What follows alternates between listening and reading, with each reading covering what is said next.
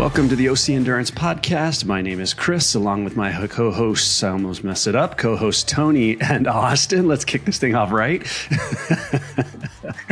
Man, episode 26. You'd think I would be better at this by now. I don't know how you nail it every time. I wouldn't be able to get it right once. I would just start talking, skip the intro.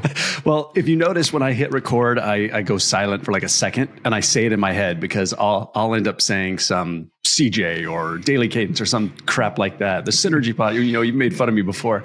So I literally start recording, shut up, say it in my head, and then say it. So you've got too many things going on, man. I think that's what it is. Too many things on your plate. Yeah. Man, we're gonna have to write you a script or something and just put it right in front of you. Read the teleprompter. I know. Believe me, sometimes when I'm making my videos, I wish I had a teleprompter because I know what I want to say, and then you start recording it, and the ums and this comes out, and it's like, start over. You put it on that teleprompter. He will read it. Yeah. I'm Ron Burgundy. Yeah. What were you going to ask Tony to? Oh, no, I was going to go off of that. I like do the cha-cha. From, is that Evan Almighty? Evan Almighty with Jim Carrey and Steve Carell? Yeah. He's like, what? Just read the prompter. No, so do you not have a script when you're doing your, like the voiceover or your talking points on your videos? Do you not? If I am voicing over an action section, I will write that out. But if I'm just talking, right? Like I'm on the bike the other day, I was trying to get out, talking about aerobic endurance workouts and I'm warming up. And for some reason I'm out of breath and I'm trying to talk and I'm, I don't want it to be like, and then, so, yeah. And you have these thoughts in your head and you know what you're going to say. And then, as soon as you try and say it, you fumble a word or whatnot. So a lot of that I leave in just so that it's natural. But sometimes where I want to get a point across, right? I'd like it to be a little smoother, a little more polished. Yeah. But no, if I'm definitely doing a voiceover type thing or an action sequence, I write that out. Run it through Grammarly, make sure it looks good. But the problem is the way you write something isn't the way you naturally say it. So I'll write it. And then when I go to voiceover, I actually am changing it as I'm doing it because it just doesn't sound natural. It sounds read if I don't, sometimes you skip a word when you're talking or the way you, the inflections in your voice, things like that. So, yeah. So you just ad-lib it a bit. Here and there. Yeah. Try and get rid of the ums, likes, my like pet peeve. Oh my God, I have a like pet peeve. I think I've talked about that before where I buzz my daughter when she says it. Yeah, I think we all do. I mean, there's certain podcasts and things I won't listen to because of the hosts or guests. You get into a little bit of it and there's just too much of the likes and ums. And I'm just like, okay, I can't do this. And I just have to shove it off. So it just means I'm old, right? I mean, I always feel I feel at some point in life, you get old enough that you stop saying like, even though I do say it sometimes. People, younger folks say it a lot, right? It's just that fill in word. That's that safety word, the whatever it is. I do it in my videos. I do so. I do so a lot when I'm starting a sentence. So now and it's just like, don't say so much. My filler word is, if you notice, is again. Even though I hadn't said it first, I will say, and again, right? Like, but it's like, no, this is the first time you're saying it, you idiot. Why would you say again? Yeah, because I said it in my head already. Right. Yeah. The other one I'll use is obviously. Well, obviously, even though it may not be obvious, or I don't know why it even needs to be said, but it just I don't know in my head if it sounds better that way, or literally, again, it's my literally is another one. Literally, I don't use that one so much. Just went to, I literally just said, it's like, why? I really want to. I've been thinking about honestly. making. Oh, that literally, honestly, right? Were you not honest 2 sentences ago when you didn't say honestly, but now you're being honest? Yeah. Can I be honest? Like, sure. Yeah.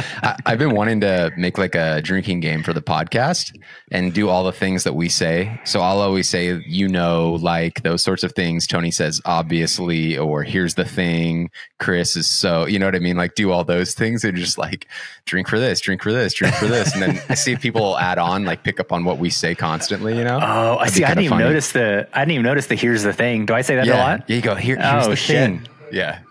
Oh, because you guys are always trying to piss me off. That's what it is. And I have to say, no, here's the thing. This is why I'm really angry. Man, look And at it's this. great You're getting some animation out of Tony today. Yeah, we get some video now. So like if Tony has the pen, he always points with, here's the thing. He points with the pen. I do. Yeah. See, like, there's the pen. It's because I'm usually fidgeting, right? I'm usually fidgeting. I need something to do with my hands. But I think that's what it is. But yes, there's always a pen nearby. Well, damn, we got off track really fast. That's a great topic. But here's the thing. Yeah, but here's the thing. Yeah. So, well, man, I mean, we've been at this for half a year, so I should be able to do it. At least. I mean, this is impressive, though. I will say, I'm impressed that we haven't missed a week. I think I missed the week 2. Yes, because I was traveling or something. You were in Hawaii or something, right? No, we recorded when I was in Hawaii. He went and got a massage. Oh yeah, you bailed on us because of the massage. Yep. I mean, that was well worth it. It's understandable. Yeah, that was well worth it. But I'm sure it was. So the fact that we've kept this going, I mean, like it's been later in the weeks. It's like we're recording today on a Thursday morning, which is late, but again, better late than never. And sometimes, obviously we're all busy and we've got to make it work. Obviously. Honestly, we're all busy. So we're literally busy. It's what pisses people off. People are like turning us off already. I can hear it. Yes. We do other things and sit here and Chris, talk you were smack. talking about it in your video too, right? Like this is like one of the most consistent things you do is this podcast. Because again, I think this is the longest podcast you've done by 24 weeks. Yeah, exactly. Ouch. But, maybe I think I've done 7 or 8 episodes before, but yeah, honestly, yes. It comes down to having the accountability, right? It's like having a workout partner, right? Someone's going to be there. You're going to show up. You're going to do it. It's not all on you to have conversations and come up with the topics. And I think when you have a guest, there's a different dynamic than when you have us. Right. It's not this us, a guest. It's more formal with a guest in many cases because they don't know you as well, where we're just talking smack. We're just hanging out. So, yeah, it's good times.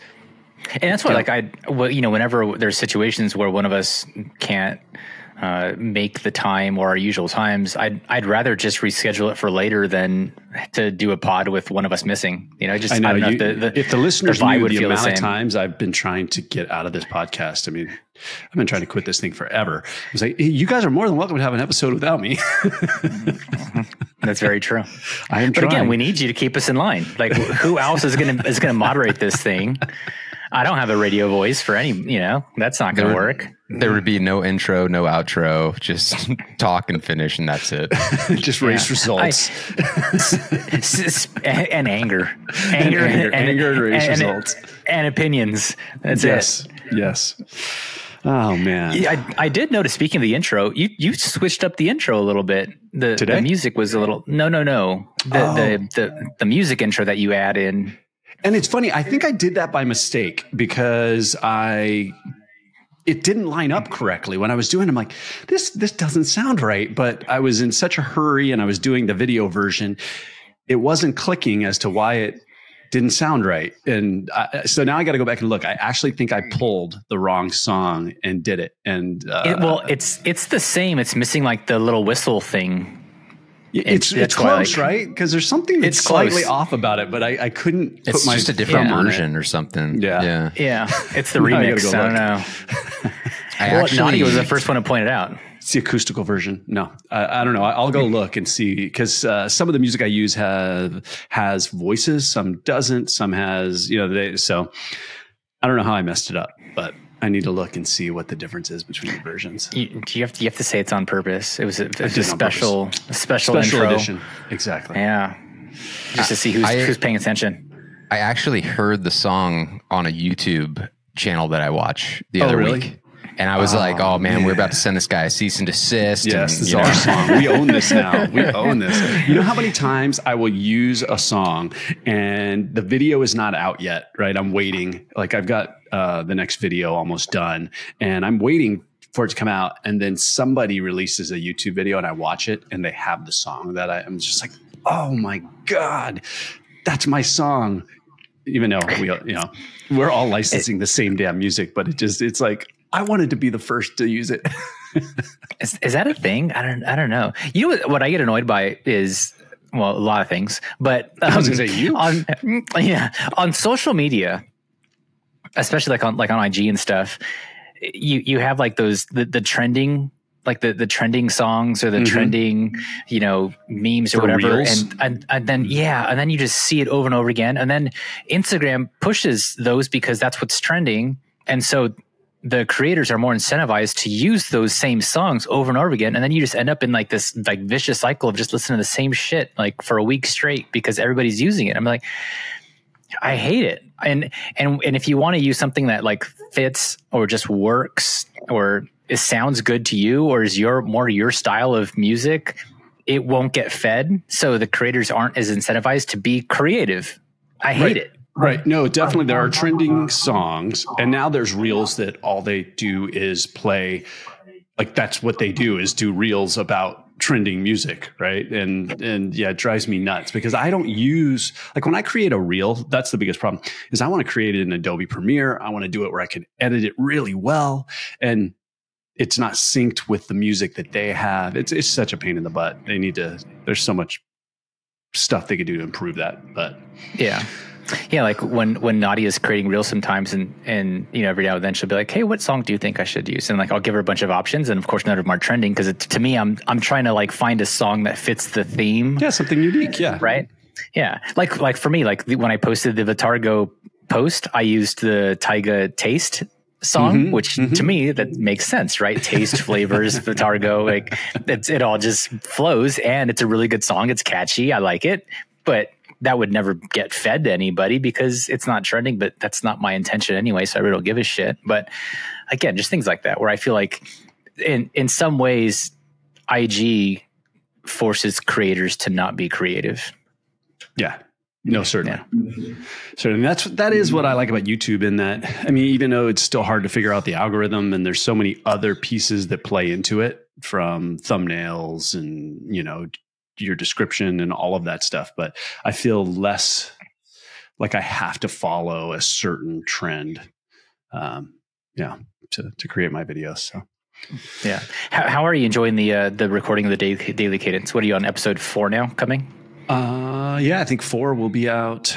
I might release it tomorrow. What are you going to use for content? Because you missed track, you son of a bitch. I know I did miss track. I was sitting in a meeting till almost 6:30 with Asia. So, which did I talk about that on the last video? It's just funny. I talked about having to work late sometimes, and of course your sister gave me shit on Instagram. I posted that post of me running on the treadmill. She's like, "You're bailing on track already." So, yeah, well, I actually recorded Tuesday, so that'll be coming out shortly. But yeah, no, I'm really enjoying it. It's funny. I have seen a huge, I've always been very concerned about making videos that are too long, talking too much. I don't typically will watch like a half-hour video of someone just talking to the camera. I like action. Maybe my attention span's short, but I also like the a lot of people I follow might not have anything to do with what I do, but I enjoy their cinematography. I enjoy their creativity, those types of things. So I try and mimic that in my videos, where you'll see somebody who, even Kofuzi, right? He just talks to the camera and he's got a huge following when he's doing like a shoe review or something like that, where I don't. And I've always had this fear of talking too much. So and usually it's not that I'm talking any less or more than I used to. I'm just putting it in now. I used to work really hard to cut down what I was saying to much smaller pieces and try and put in a lot of action. So the videos take less time, actually, which is weird. They're 2 to 3 times longer, but take less time to create. Yeah. Well, and also think like a lot of people, like for me, for example, I consume YouTube in, I don't know if it's a unique way, but like for me, if I'm cleaning around the house or if I'm like cooking or washing dishes, I'll literally just have YouTube playing like on my TV. Right. It's like your TV I'm used listening. to be, right? You turn a TV channel on and you do stuff.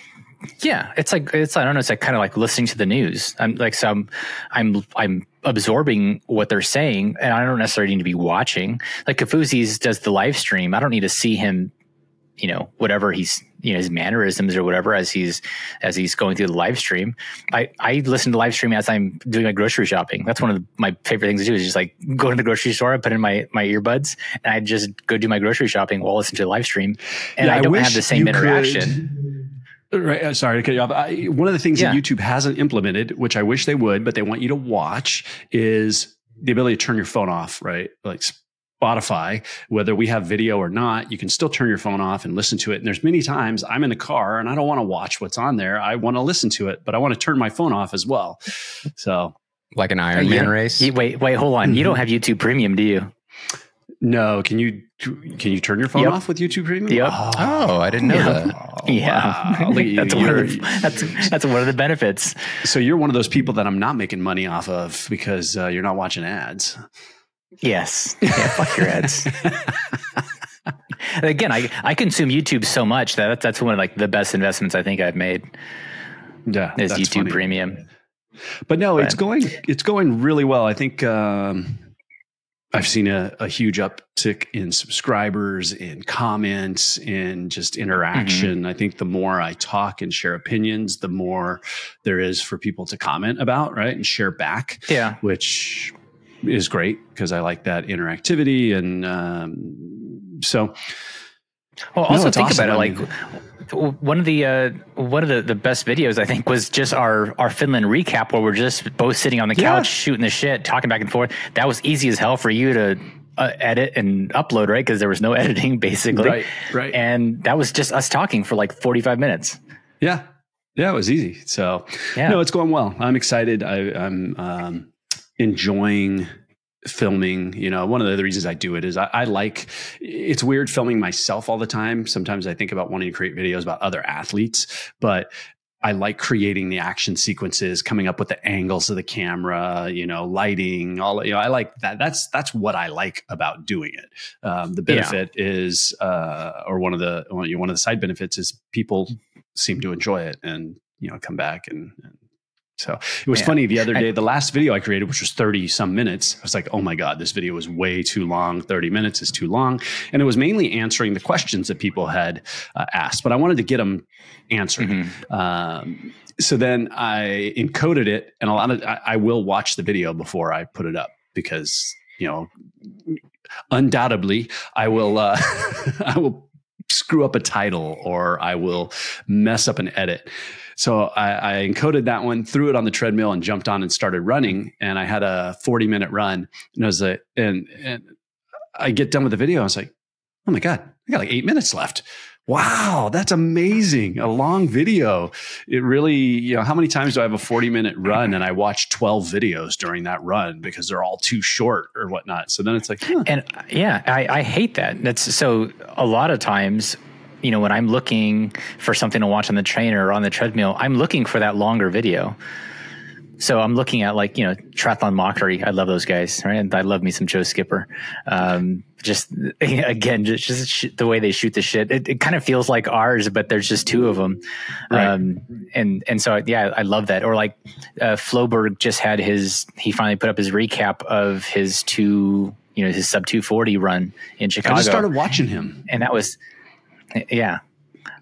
So, and that was literally almost him talking for, 50 minutes straight, which again, that's perfect for me. Like that's how I want to consume YouTube. So, I mean, some of the cinematic stuff's really cool, but I have a hard time just sitting there watching something.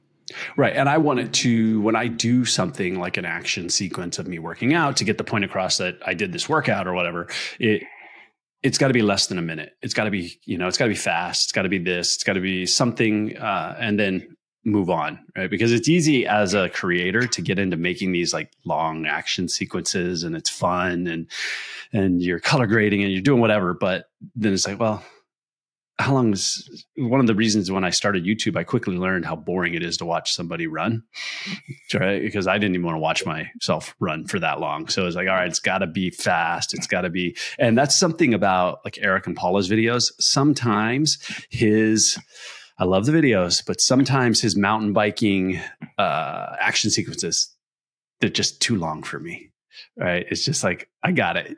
It's beautiful. You did a mountain bike. It doesn't need to be 2 minutes long. I think he ends up with so many good shots. He doesn't want to cut it. He doesn't want to cut it out. He's like, this is too good.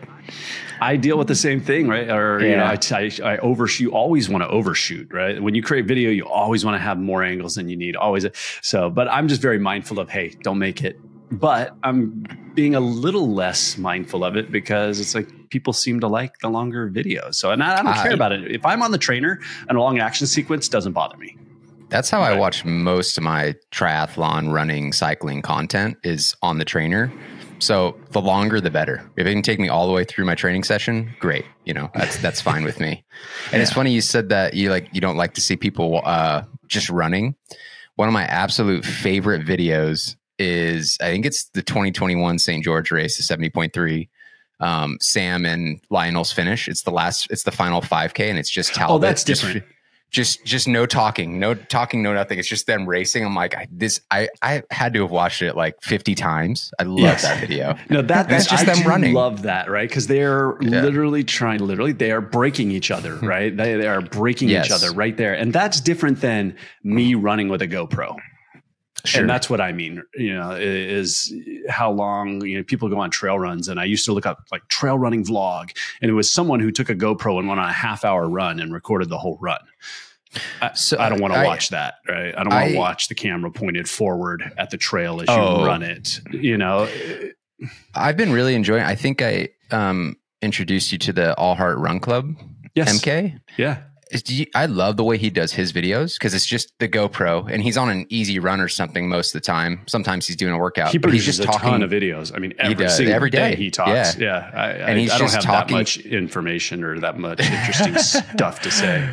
But he's just talking to the camera, and like I love that. And then he'll like kind of do this person did this race, and he'll cut and go to that person in a different area, do a completely different video.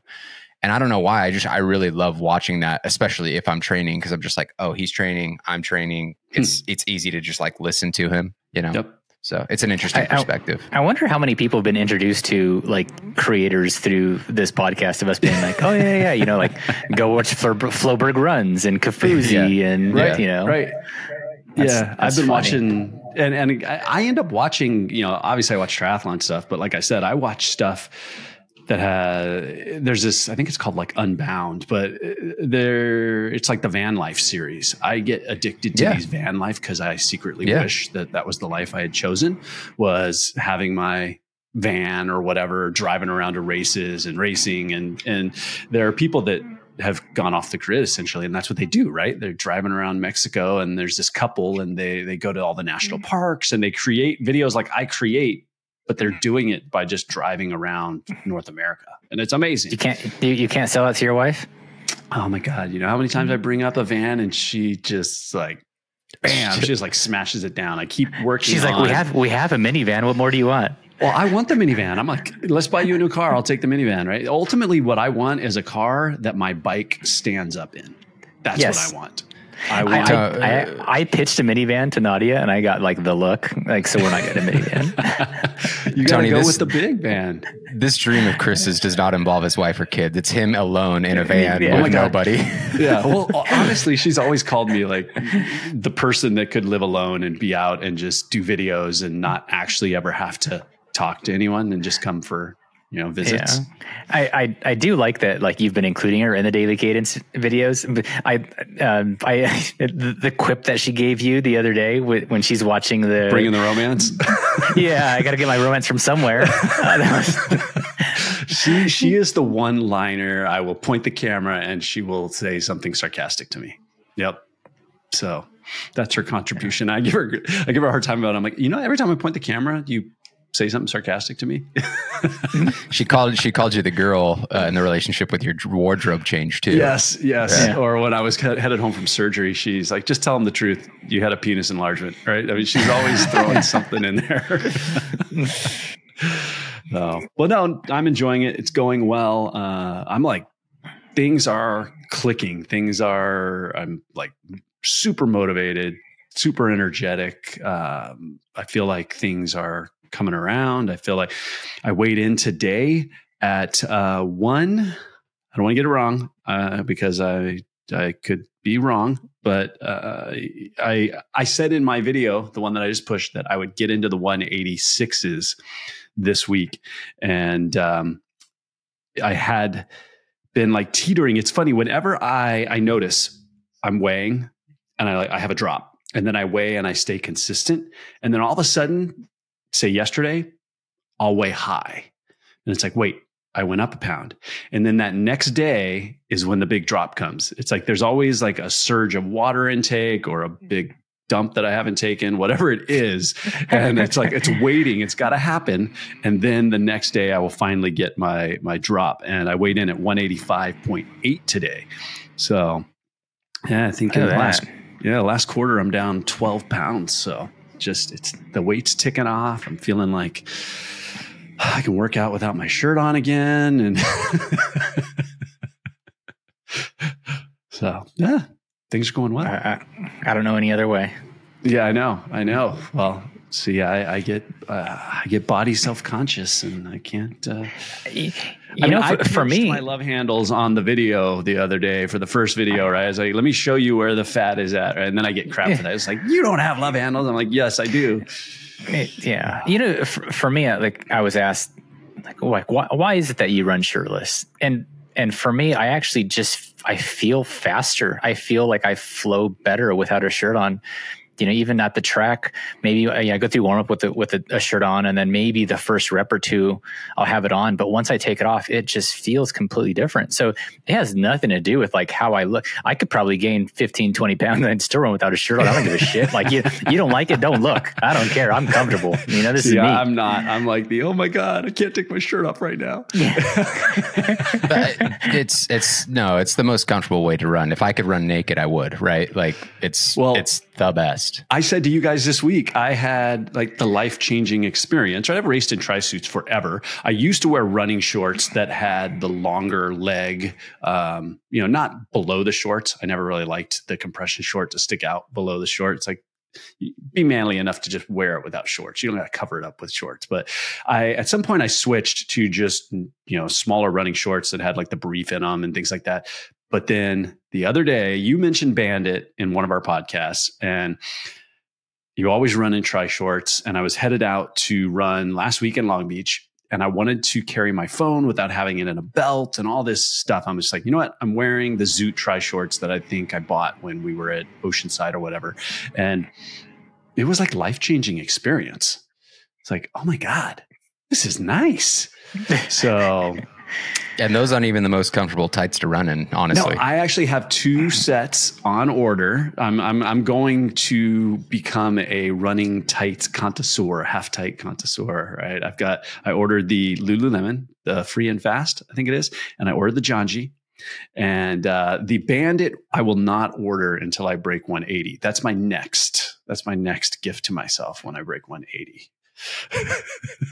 So running tights. I'm going to be doing running tight reviews, half tight. It's great, man. Like the fact that you can put salts and gels and all these things in these pockets and it doesn't bounce around. If you have to carry your keys, it stays tight to your body. Yep. It's phenomenal. Yeah, I didn't know you wore them because I've never seen you in any photos wearing half tights, Austin. Oh, Tony's seen it.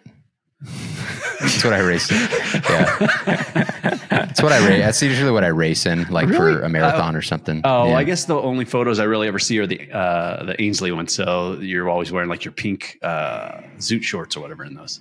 I raced in them this weekend with Ainsley's. Oh. Yeah. I But if it's a haven't seen shorter photos. race, I'll go like with some color or something. If it's longer, I'm like, I'm not chancing it. You know.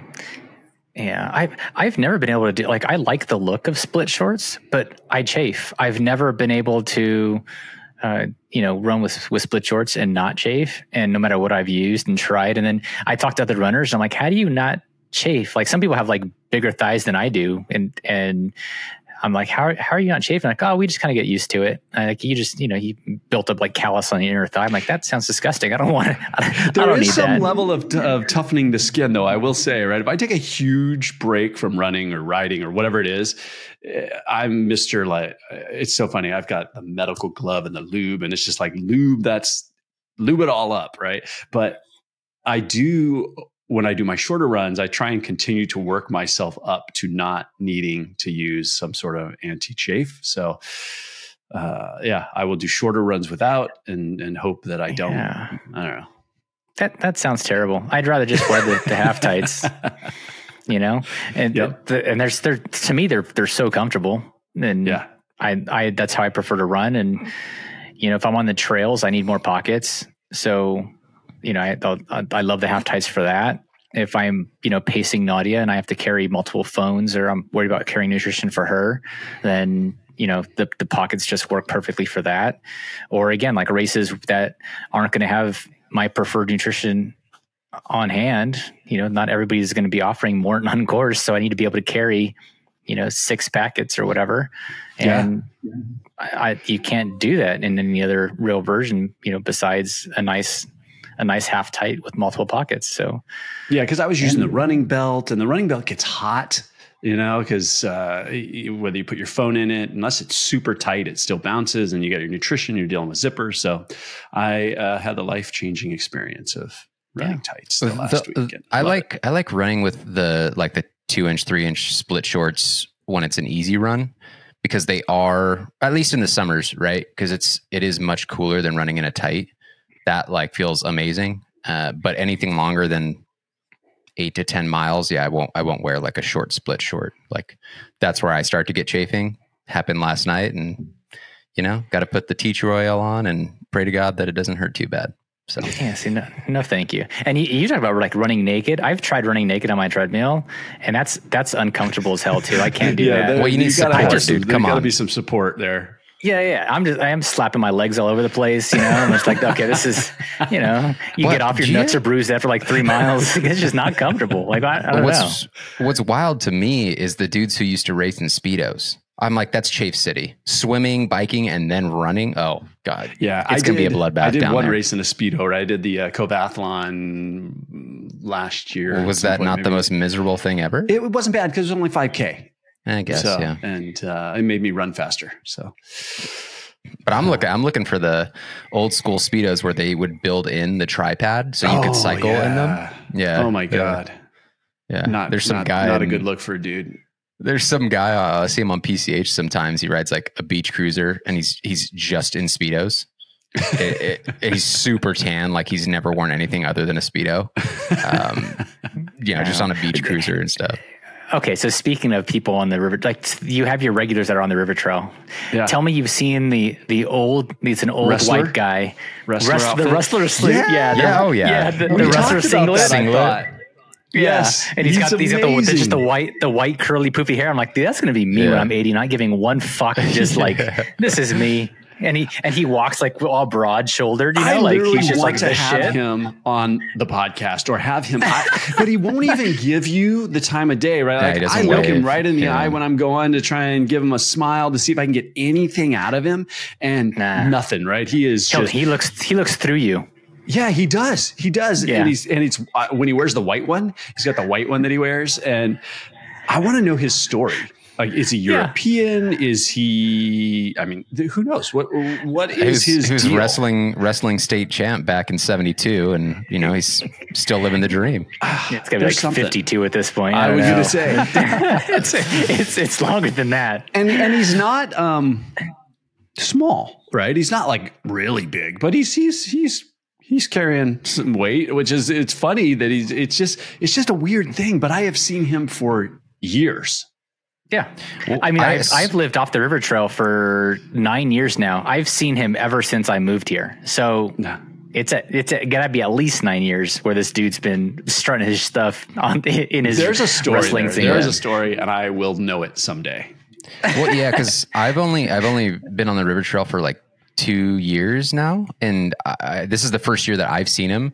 So I'm wondering what it's like in the winter for him. Is he still wearing that? Or that's funny. Yeah, I don't know that I ever notice him in the winter. Well, probably because he's wearing normal clothes, and you're just like, oh, it's just a guy. Well, I don't know. But I would imagine. I think he puts on a base this layer, past and week. then he puts the thing on over top of the base layer. No, I'm kidding. Well, I was I don't know, thinking but like full Adidas tracksuit or something. Oh yeah. No, he's still out there wearing it. Okay. But he doesn't go in the dark. He's not there, at sunrise. He's usually, I usually see him later in my ride, I think. Yeah. When it's warmed up enough. But even I'd recognize him if he had something else on, because that hair is unmistakable too, right? Yeah, It's just that curly mo, but it's like bright white, hair. There's a wrestler. He reminds me of like an old school WWE, but it wasn't WWE then, right? What was it? WWF. Oh yeah. Yeah. That's funny. Like a Ric Flair. He does kind of have a Ric Flair vibe. just ride by and go, woo! So here's a funny story of all the like harebrained. I always have these ideas, and I was sharing one with you guys that I'm working on now. But this idea of I wanted Christina to do it, and because I felt like it was more female driven. But have you guys ever seen the Be Your Own Kind of Beautiful? Right. That's like a sticker. Be your own kind of beautiful, right? Be yourself is basically what it's saying. There's a sticker. And the abbreviation of that was Be Yokob, like be your, right? BE. And then and I bought the website, Be Yokob. And I wanted to create this online magazine, blah, blah, blah, about interviewing people that have really interesting, like the guy in Vegas when you go to the old downtown Vegas, right? And it's like the really big dude in the bikini. Like, dude, how did he get there? Like, what is the story, right? Be your own kind of beautiful. What in life brought you to wherever you're at, whatever your journey was, like that guy. I want to know, is he from Europe? Is he, what's the deal? So. But how I never many did it. Freaking domains do you own, man? Oh, dude, it's a lot. No, I give them up eventually. So I wish somebody would start that eventually after years. But I did own Daily Cadence for more than a decade before I finally used it. So it's gotta stew, it's gotta sit there and stew for a while. He's just hoping somebody buys him out. That's it. He just buys all these domains. He's just like, come on, make me an offer. Yeah. Make me an offer. Hit. I need one of them to hit, and then I can be a full-time YouTuber. I know. You didn't get the foresight for Tesla, huh? Tesla.com. Oh, man. God. Or COVID.com or something. Oh my God. All right. Should we actually talk about something to do with triathlon? We had questions that were left we did not get to. 40 minutes in. Let's get to something. Hey, this is the most fun we've had in a while, actually. I'm enjoying this. We got to finish those questions. Fire up the questions, Austin. We had some from, who we start with? Nadia gave us a couple questions. Yeah, we not missed, but we didn't have time for quite a few of Nadia's. So we'll start there. And so Nadia is asking first, what are your favorite 3 triathlon races and why? And they don't have to be an IM branded race. Oh, so they got to be triathlon. Yes. That severely limits my interest. Well, I will. I'll start. Well, she asked another question the same kind of question, but not triathlon. So, okay. But I'll start because it's easy for me. My favorite 3 triathlon races are Ironman Texas, Ironman California, and Ironman Oceanside. Because 70.3, the only 3 I've done. So pretty easy. But I always, for Texas at least, I always tell people to do that race. I think it's an amazing race with great crowd support. It's a great area. It's not overly difficult. The bike is fairly flat. The run's super flat. And it's a great atmosphere. And my least favorite race is Ironman California, not for any other reason than I didn't have a great day there. So that's my least favorite. And then Oceanside's fantastic. I know some people are don't really enjoy the run. They think it's monotonous, but for me, I love running by the water. It's my absolute favorite thing to do. If I'm by the water, I can go all day long. Right. So I love that. The bike is super interesting because you can't get into Pendleton unless you know somebody and see that part of Pendleton. So I really enjoy that. So yeah, that's easy question for me. I thought you were going to say you enjoy California because it's not a real Ironman. Oh, it's a real Ironman. I've got the scars to show it, my man. I'm just saying. If I do a full Ironman, that's probably going to be the one I do just because it's easy to get to. Well, hold on. Okay, so if I do a full Ironman California, again, let me preference that I've done 4. I don't love the city, but yeah, it's a nice race. Having said that, if Ironman California isn't a real race, then Ironman Alaska isn't a real race, right? Well, it was supposed to be a real race. Well, but it wasn't. Yeah, I don't consider that I don't like. Can you imagine how stupid that would sound? I'm just giving you shit. Shit. Oh no, but like I totally agree with you. I mean, I hate the fact that it was cut short. But I mean, that course had like 6,000 feet of gain on the bike. So doesn't matter. Swim was short. No, I know, but I'm saying like we're comparing. I know. You know what Ironman California is? Do you ever like I grew up, basketball is my first love. You guys ever play dunk hoops? Where like you're in high school and you go to like the elementary schools and you play on the like the 8-foot rims and only dunks count. That's kind of Ironman California. It's just you're on like a little baby court. Here we go. Like it's just flashy. Let's just dunk. If we're gonna go that route, then we have to kind of include 70.3s in that realm, right? Yeah, Oregon is the same way, right? But no, not downriver swims. I'm saying 70.3s in general. Oh, like easier versus more challenging? It's just easy. Why do them? They're easier. Oh, that's the only thing. We're going down to. I enjoy them. So some courses are beautiful, right? Like they're just a beautiful course. Tell me you're going to Sacramento because it's beautiful. Tell me that. The swim's actually really nice. Lie to me. The swim is super nice. You're not even swimming. What do you mean? When you first get there, you're like, oh, this is actually kind of nice. And the streets are all really small and the traffic sucks and stuff. And you're like, okay, I don't love it so much. But the bike is really nice because you're out in like farmland. Kind of scenic?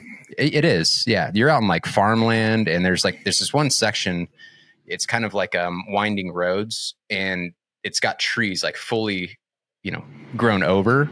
It's a really cool section, but it's nice. Like I would do the bike gladly if there was not 30-mile-an-hour winds. That'd be really cool. But no, all I was saying is that we're going down a dangerous road if we're like, well, it's not a full Ironman. Well, 70.3s also aren't fulls. When I pick my favorite race, half the time it has nothing to do with the course per se. It has to do with the environment. Right. Like it has support to do and all that sort of thing. Well, one of my favorite, which I've done the most out of all races I've done, is Oregon. I've done it all 3 times, and I'm bummed. Right. I'm not going to do it this next year. I'm going to take a break and do it and it's because the road trip is amazing. The city, I like the area. So that makes that race really great. Well, I was looking at Chattanooga just because it looks fucking awesome. It's a downriver swim, but I'm like, that looks like a awesome place to have a race. Or there's a 70.3. Is it Blue Ridge or something? It's like in West Virginia. Oh wow, I didn't know they had a West Virginia one. Yeah, I think it's Blue Ridge. It looks gorgeous, and I'm like, I'll do that. That looks great. I don't want to travel for a 70.3, but I'm like, that looks phenomenal. See, I'm only interested in doing 70.3s nowadays, so I'll travel. No, but for me, it's that experience is again a funner experience, right? I've done enough racing that I'm going because I enjoy it. It's fun. Yeah. I feel much greater pressure on a full distance Ironman than I do on any 70.3 I do. Well, I mean, I'm drawn. I have no strong desire to do California again, yet I do want to have some revenge on it because of what happened. And then you see everybody in the group signing up, and I'm like, damn, that'd actually be really fun to do. It's redemption. Part of me wants to go, and I did try to work something out to go, but in a different way, and it didn't happen. So yeah, I don't know. I don't think I'll do California again if I don't have a good reason to do it. But it's actually besides the first year, well, the second year technically, when they had the run, The run sucked. And then I saw the course and how they redid it this year. So much better. So much more scenic. You don't have to go deep into the park where nobody can support you or see you. And it's just a bunch of bums and stuff like that. Yeah. So, I mean, for me, I don't do a lot of air travel for races. When I was doing Ironman, Yeah. I did, right? I did Coeur d'Alene, I did Lake Placid.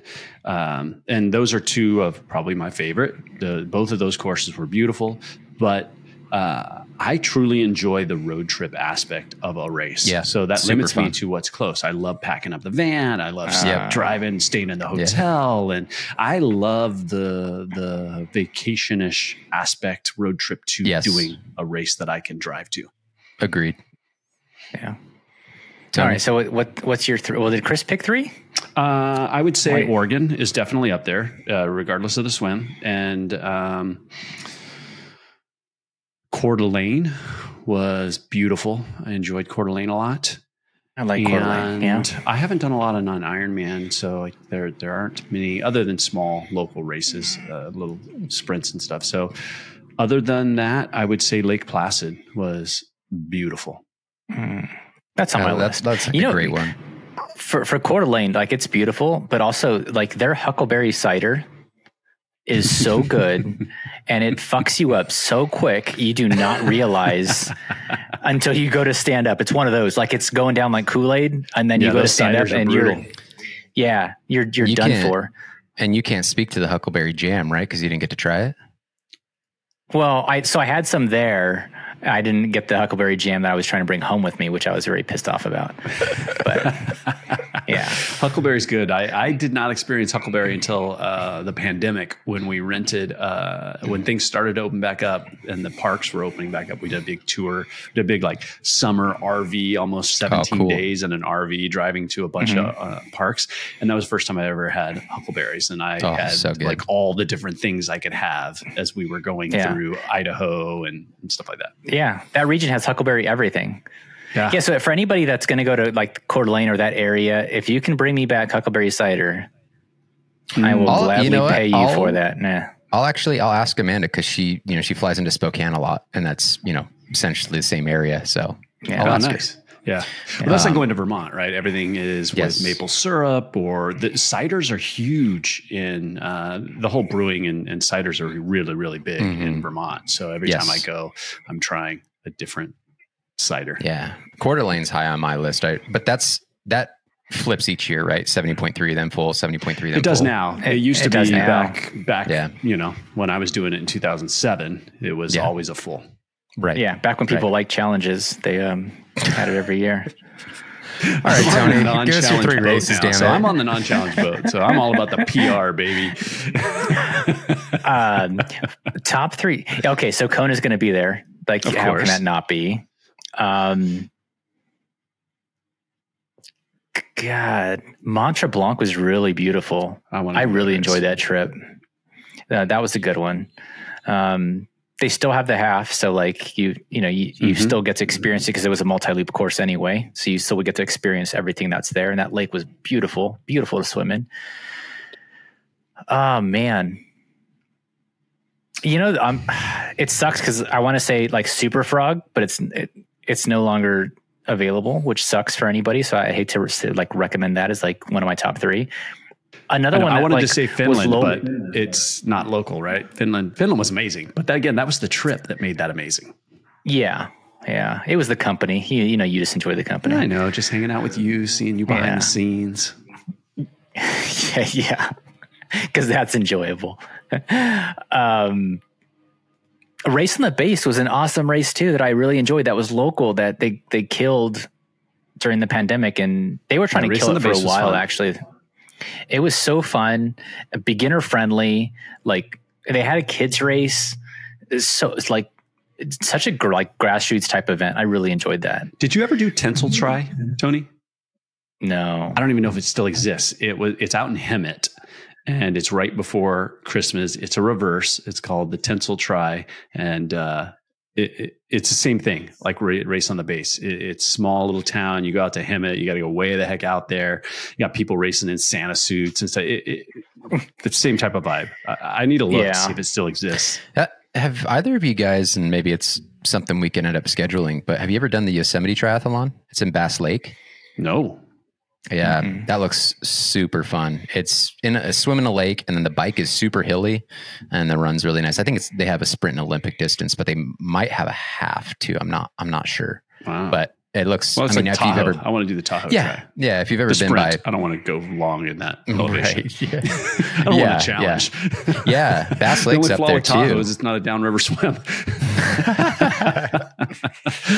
God, you guys. So, but if Super Frog was still around, you'd say that's like probably a top 3 for you. You always talk about that one. People like that For race. sure. I never did it. It was challenging, though, huh? It was challenging because you had, well, for one, the swim was always challenging. I mean, I think the best year or the easiest year on the swim, we had like 6-foot swells, and it's tough, and it's 2 loop in the water, so you need to break the surf twice, and so it took skills, and you had to rely on open water ability more than in any other race. I mean, like, you're duck diving, you're literally diving underneath the wave and grabbing the bottom and trying to anchor yourself with your fingers to not get pulled back, and then just looking up and waiting for that wave to pass for you to come up, and then hopefully they're only I think they were usually in sets of 2s or 3s, so you'd have to like drop back down, grab the bottom again, and it's exhilarating. That sounds like my race, man. Well, it's like the mass start, Yeah. right? I mean, as much as that created such a high level of anxiety in me, the butterflies in my stomach pre-race were so much more in the mass start. The mass start was just iconic. It was what made Ironman this major hurdle, I felt, for people to get past. And I mean, talking about downriver, all that stuff, whatever. But I mean, just in general, the mass start, again, it's opened it up to be able to have races in so many other places. So I'm not complaining, but that's one of the fun things about doing a small local race every once in a while is, getting to run into the water and throw some elbows, and, that's the best fun. about that Naples 3 mile swim. It's a huge mass start. You're just like, just jump in here and figure it out. It's awesome. Yeah. Yep. And Super Frog, for to his credit, like, it did have probably one of the easiest bikes on the circuit. I mean, like, it could get windy, but it was a 4-loop course on the Strand, so you're just looping back and forth. So it was fast. Like, it was probably the flattest course it could ever be, because again, you're basically like on Coronado Island at that point. But then you have to do the run, which most years it's like 8 miles of sand running. And yeah, that's terrible. So yeah, so that used to blow me out. That's the first time I think I've ever gone over 2 hours during a 70.3 run. So that's very, very humbling. That definitely shows you. Yeah, that's crazy. Yeah. All right. Next question. No, what's your wait, Chris? You didn't give 3. Oh, I did, didn't I? Yeah, you said you like this one and like that one. You didn't give Oregon, your 3. Definitely. Oregon, just it's the road trip. I really enjoy that trip. Yeah. I enjoy seeing the drive, and the course is fun. It's a fun course. The run, I love the run. It's a lot of shade. It's fast. I like fast courses. Coeur d'Alene, yeah, and Lake Placid. Okay, yeah. Nice. Most memorable triathlon experience, and why? I mean, I'm not going to go through this again, but obviously Crossing the Kona finish line, right? Yeah. Okay, there's no feeling like it. Yeah. So first Ironman. Well, you did your first full after you'd done several 70.3s, right? For me? Yeah. Yeah, I did. I think I had done six halves before I did a full. So like your first Ironman isn't, I don't want to say not as special, but it's different because you've had some sort of experience prior to that, right? It's not like this was a life-changing moment. It's the first time you've done something hard type of feeling, anything like that. Yeah, but even like, my first 70.3 was Oceanside. And when I crossed that finish line, I just had like okay, that's like, this is part of the journey. I know my ultimate goal is Ironman. I don't really give a shit about this finish line. Mm-hmm. That's cool. Could I do it again right now? And that's in what was in my head was, if I had to do this again right now, could I do it? And then it was just, building up towards, the next year I had already planned to do my Ironman. Yeah. Right. Okay. And then, first Ironman. I mean, I was emotional for my first Iron. I mean, I got teared up, crossing the finish line, shoot, of course, but it doesn't compare to that Kona finish line. I don't know. It's just, no, for sure. Cause that was always the goal, the dream, 12 years in the making, probably longer. Yeah. Shit. Yeah. Longer. How about you, Austin? Wow. Probably my first Ironman. Cause it was like the first time I did an organized race, triathlon, anything like that. So, and that was, it's a similar feeling where it's like a lot of work, and where I was and when you cross that finish line, where you end up and you're thinking like, oh, this is what all this work was for, and all the things you did, and thinking like, when I went and first did it, I had doubt that I could do it. Right. And then you do it and you're like, holy shit, what am I capable of? So yeah, for sure. That for me would be probably the most memorable experience. And, and again, like Tony's saying, I'm sure there's right now that feels that way, but then there's going to be other experiences down the road that are probably much more memorable. So, yeah. I think for me, obviously doing my first was in 2007, and not knowing very little about the sport, and there's just that build up and cross the finish line. That was cool. But I think, each Ironman I did, I was always disappointed with my run, right? I ultimately quit doing Ironman because I was extremely frustrated with my run. Every Ironman was a 10-minute mile. I could not break the run. And I said, I'm going to go and do ultras. I'm going to figure out how to be a runner, and I'm going to run and become faster, right? And ultimately, I went into doing ultras, things like that. And then when I came back to doing triathlon, was just because I met some people at Trans Rockies and kind of got inspired and kind of fired up to do another one. And I would have to say Oregon was, if I look at all the moments of triathlon, and Oregon's only a 70.3, but when I ran 7:15s Oregon, that was like a key moment, I think, for me in changing my perspective in what am I capable of. Like all of a sudden, I'd never done a half or a full that was anything faster than, I had done an 8:30 at La Quinta once, but it was never like that moment crossing and running 7:15s. It like changed my perspective of I can go sub 7 minute miles. It just, that moment right there at Oregon was key in, I think it was key in changing my perspective on what I could do in the run. So yeah, you scratch the surface and you realize there's much more beneath. And then there. I got injured, and I've spent the last year and a half suffering, but I will go sub 7 in that half. So I think that's a key moment for me.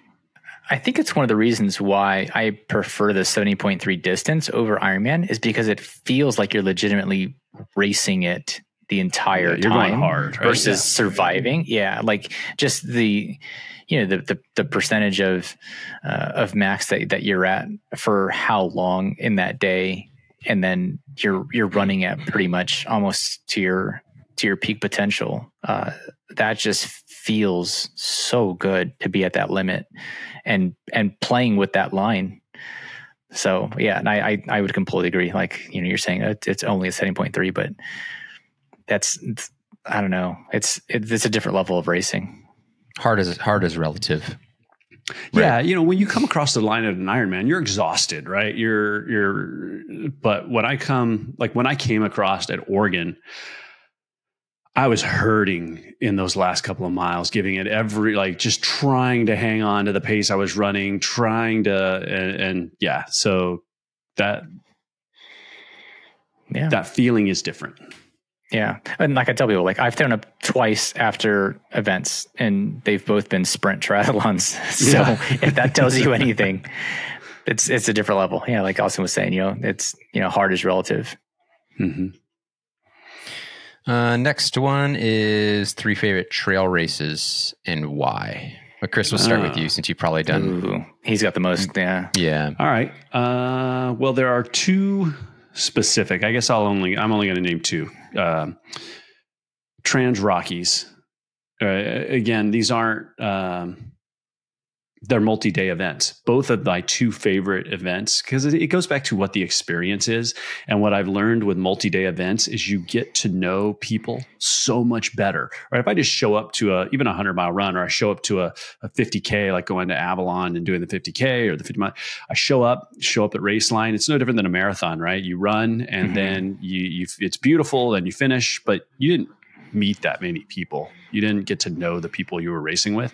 And trail running, what I've come to love is the multi-day racing, where you're there day in and day out with these people. You're walking a lot because the race is so long in some cases. You're eating. So Trans Rockies is a 6-day. They have a 3-day as well, but a 6-day run where you're averaging 20 miles a day through the Rockies. That is by far my favorite race, period. Outside of Ironman, everything, just that environment, the way they take care of you, they set up your tents, they tear down your tents. You just got to show up, you got to eat, and you got to run, and you got to recover. And you do that for 6 days in a row. So many friendships I've made, people I'm still in touch with. So that is definitely the top. And then Would number you do 2, that again? Oh, 100%. Yeah, I've done it twice. I'd do it again for sure. Okay. Yeah, I love that race. It's hard to get away for it. It's like, hey, honey, I'm going to a race for 6 days. It actually takes 8 or 9 because I got to get there. I got to acclimate. It's a big ask with kids, but I've done it twice. The other one that I did because I wanted to run 100 miles, somewhat continuous, I would say, was the Beyond Limits Ultra. And that's here in California, up in Idlewild. And that is a 2-mile loop course, which has its own challenges. It's at 5,000 feet and they have a 24, 48, and 72 hour. And I decided, hey, this is going to be a vacation. Again, I like to punish myself for days, and went to do it Beyond Limits. And it's the coolest thing because the 72 hours start on Thursday and it's a small group. And then on Friday, the 48 hours start at 8 a.m. So you're running already for 24 hours and they put a whole bunch of, fresh people on doing the 48.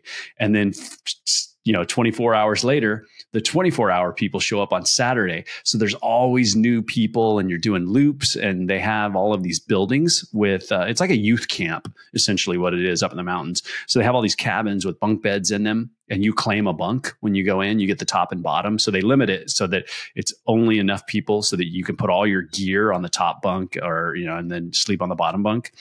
Sorry, are you a top or a bottom? I'm a bottom. Okay. I'm the little spoon, though, just so you know. And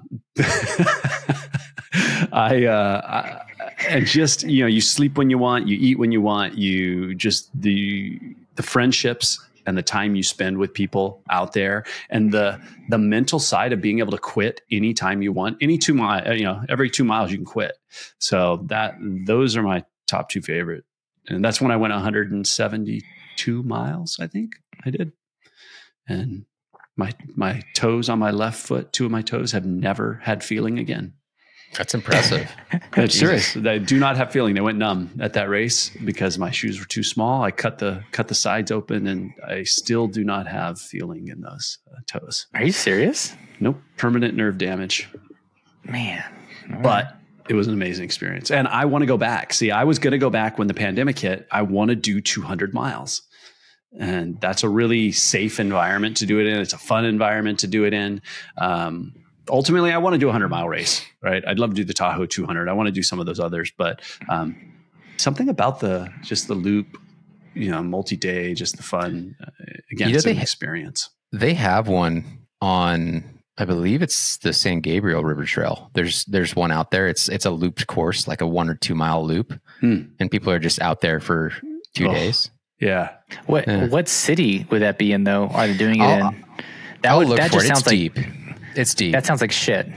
Well, see, they were going to have looks one. terrible. When I was training for Beyond Limits, they had announced, and maybe they have it now, out in Badwater, right? The folks that put on Badwater, there's a golf course out there, and they were creating a 24-hour, 1 mile in Death Valley. Just brutal temperatures. Hell yeah. And it's a 24-hour race. How many miles can you crank out? And I really want to do that one.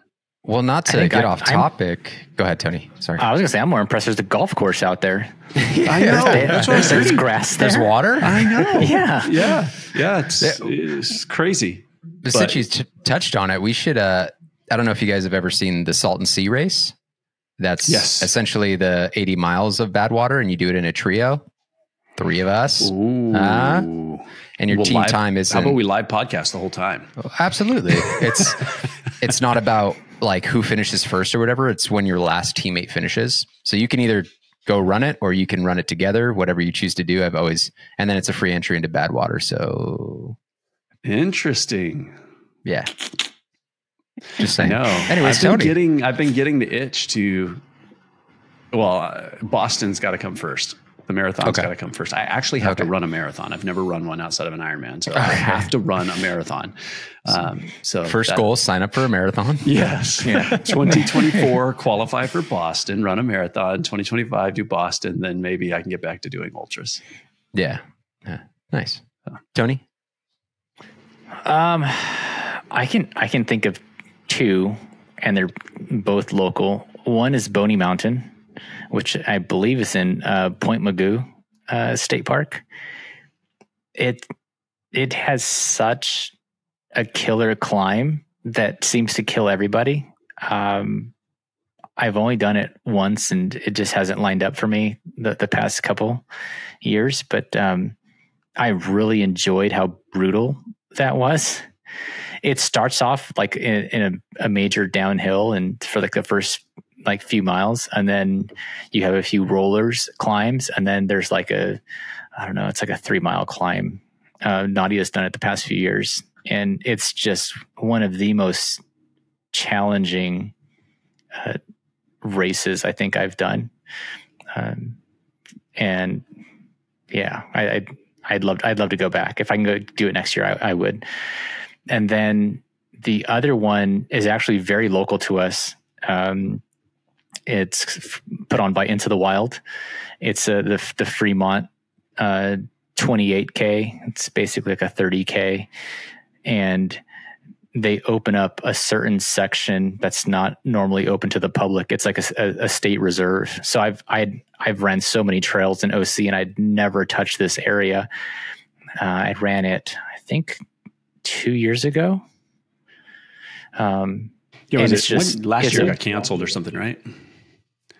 Last year, I think they moved it. Maybe that's what it was. Yeah. Last year, I think they moved it, and I couldn't end up doing it because they moved it, and I was annoyed by it. And then this year, it's coming up. So if you guys want to race a really cool event, I think there are shorter distances. I think there might be one shorter distance on the same day.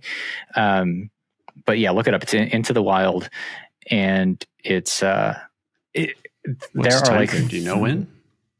It's the same weekend as a CIM, and the same weekend as La Quinta. So it's a shitty weekend, but there's like 3 major climbs, but with every climb, you're just rewarded with amazing views. I absolutely love that course. And I won it the year I raced it. So shit, how could I not love that course? That helps. But I would race that every year if I could. I guess you don't really have a third technically, right? Probably just another one of those in the wilds or something. Yeah, the Into the Wild, that's just a good series. It's local. It's like most trail races are, like grassroots, and we know the race director. She's really cool, and so yeah, any one of their series is I think going to be a good one. Nice. Yeah, I'd have to say Avalon 50 miler is probably the most memorable for me. That's a beautiful race too. I mean, if you've never been to Catalina, I recommend it. And then running this, you get to the backside of the island, which is phenomenal.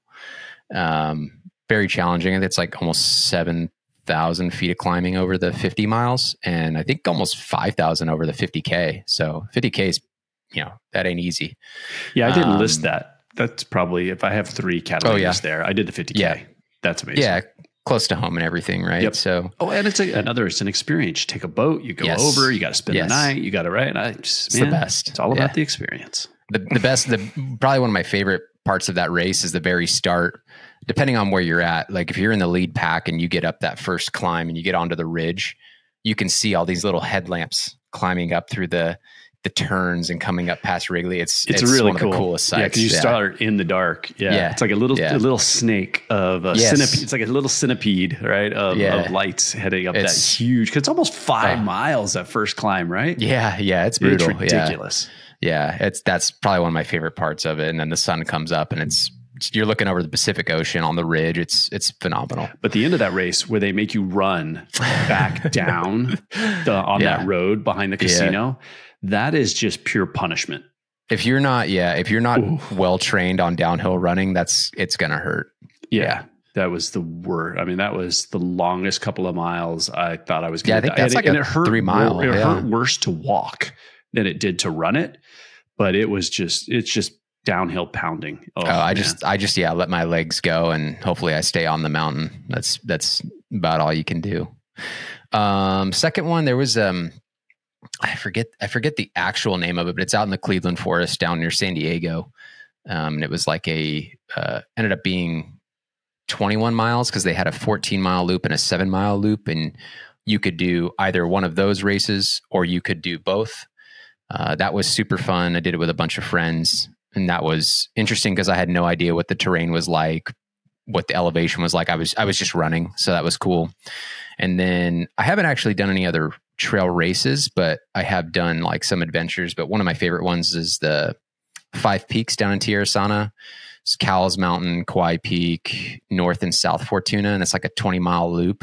It's a really pretty popular training ground for a lot of like ultra runners because it's got a lot of different terrain and stuff. So that was super fun. I did it with a bunch of friends that at the time kept telling me they're not runners. And I would say, well, we'll just hike it, dude. We'll just power hike it. And they're like, yeah, because they used to do rucking and stuff like that.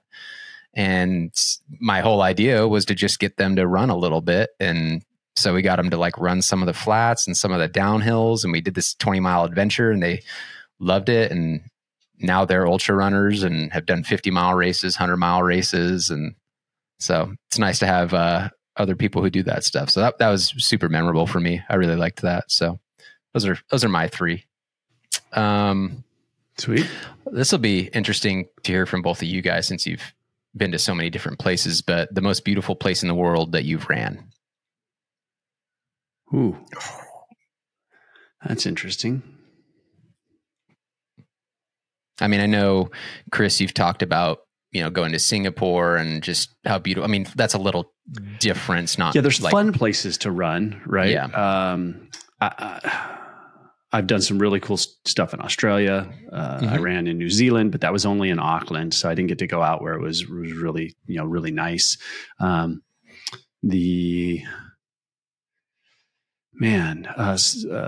Switzerland was probably, I didn't get to go to the Alps, but I did some running there. Oh, okay. That was really good. But as far as most of those have been city runs, right? I haven't got to do any trail runs out in those places. So the most beautiful trail runs I've done, or some of the coolest trail runs, is probably being in some of these places, like Hope's Pass in, it's part of Leadville, but it's part of the Trans Rockies.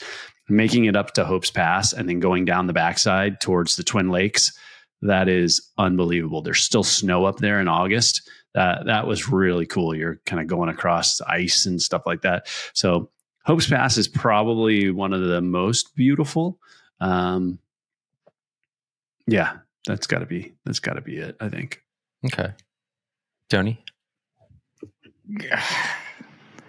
That's such a tough question. Well, give me trail and road. Give me that way you can at least choose 2. I mean, but road's tough because that's just. I mean, that's hard to even try and narrow down. I think God, because I've ran in places in like Utah and like Arches National Forest, like you can run through there, and that's beautiful stuff. Tetons National Park in like Wyoming was absolutely gorgeous, and like running up to Alpine Lakes. Running Whitney's absolutely gorgeous too, right? Like that's so it's hard to compare beauty, right? Like especially when it's I love nature, so that's so hard for me to even try and narrow down. But yeah, I mean, anywhere in the mountains, I'm going to be. Yeah, there's just too many. Have you ever been to like kind of like Chris was saying, like Switzerland and the Alps or anything like that, or maybe France or something like that? Never fortunate enough to get out that way. I mean, even like Nadia and I did some trail running when we were in Hawaii, and like some of those views we were just like, holy shit, this is like, I couldn't paint a better picture than this. Right. So, yeah. It's one of my favorite things to do when I travel internationally. It's the best. Right? And most of the time I'm in cities, but every city, whether I've done Austria, Budapest, France, I mean, all these places, I've been really lucky to travel a lot internationally in Asia, China, all these places. I always go for a run, and I go, I try and run every day. I try and run in a different direction every day. And you just see things, it's amazing. And it's early in the morning. So most, a lot of people aren't out. That's one of my favorite things. Like if we ever go on vacation or visit a new place, is I'll go do a morning run, and maybe we're not familiar with the city, and I'll see this coffee shop or see this place to eat or see this place to go hang out or whatever, this thing to do. And I'll come back from my run and I'll go, okay, we're going to go over here. We're going to go over here. We're just like, where did you go? I was like, I don't know. I went for like 10 miles and just zigzagged through the city. And that's one of my absolute favorite things, is going to a new place and just not necessarily getting lost, but seeing things that you haven't seen before and having like the inside scoop almost. But that's funny. Like Nadia does that too. She runs through a city, but then she comes back and tells me all the food places she wants to go eat. I saw this place and I want to go eat here. I saw this place, I want to go eat there. That is the worst part about running early in the morning is you're smelling, right? Or when you go camping and you go running and everybody's cooking their bacon, fresh baked goods and stuff. I used to do this route here in Brea where I had to run by on Imperial, the McDonald's. And oh my God, you smell like the hash browns. You see all the people in line for McDonald's. It's just like even so riding. good. If you guys catch it at the right time when you're riding on SART, bacon. There's the bakery there. Oh, the Costco. Bakery. Yeah. Oh, it's the Costco's not bad. There's a bakery right there. There's a manufacturing where they bake. I actually looked it up. I looked it up on Google Maps. I was like, what is this? And can I shop there? Can I stop and get kind of like Fountain Valley, Santa Ana almost type that like.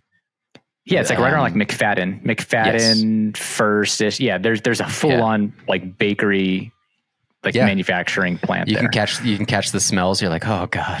Yeah, Tim and I Tim especially. He's just he's definitely a foodie. So, a foodie. Yeah, that's funny. I was being nice. Yeah, there's a place by my office that they make. I swear they're making some sort of chemical. It's got to be sugar stuff, but it smells. So it smells like different types of candy, like sugary, sweet. And you'll go out and it's like, oh my God, I'm so like, you want candy so bad. And it's like, it's like you go by the burger place and there's like blowing the smoke out from the grill just to get you, your mouth is watering. I wasn't hungry 2 seconds ago. I get it on the boardwalk in the mornings when I'm running, right? Like all the RVs that are camped out, and they'll have their setup on the freaking fence that lines the boardwalk. And I'm smelling bacon and sausage and eggs and potatoes. I'm just running by getting these smells. I'm like, oh my God, like I'm probably 7 miles into this run. And when I come back, I'm going to be probably 15 miles into this run and be like, I could just absolutely crush some eggs and bacon right now or something. But yeah, I guess probably the most beautiful place that I ran is kind of like Tony was saying, national parks. Like Yosemite's tough to beat, being up on Cloud's Rest, those types of places. Hawaii as well. There's this one run in Kauai on the North Shore It's really secluded back there. And there's this place that it's called Kapaka Ranch. And I really want to retire there. So that's like what we were talking about before we were on the podcast. Not I want, like I will retire there. It's these huge lots, and you look out and it's got, you see the big green backdrops, and you essentially run up this hill. It's asphalt, and then it drops down into, essentially mud trails.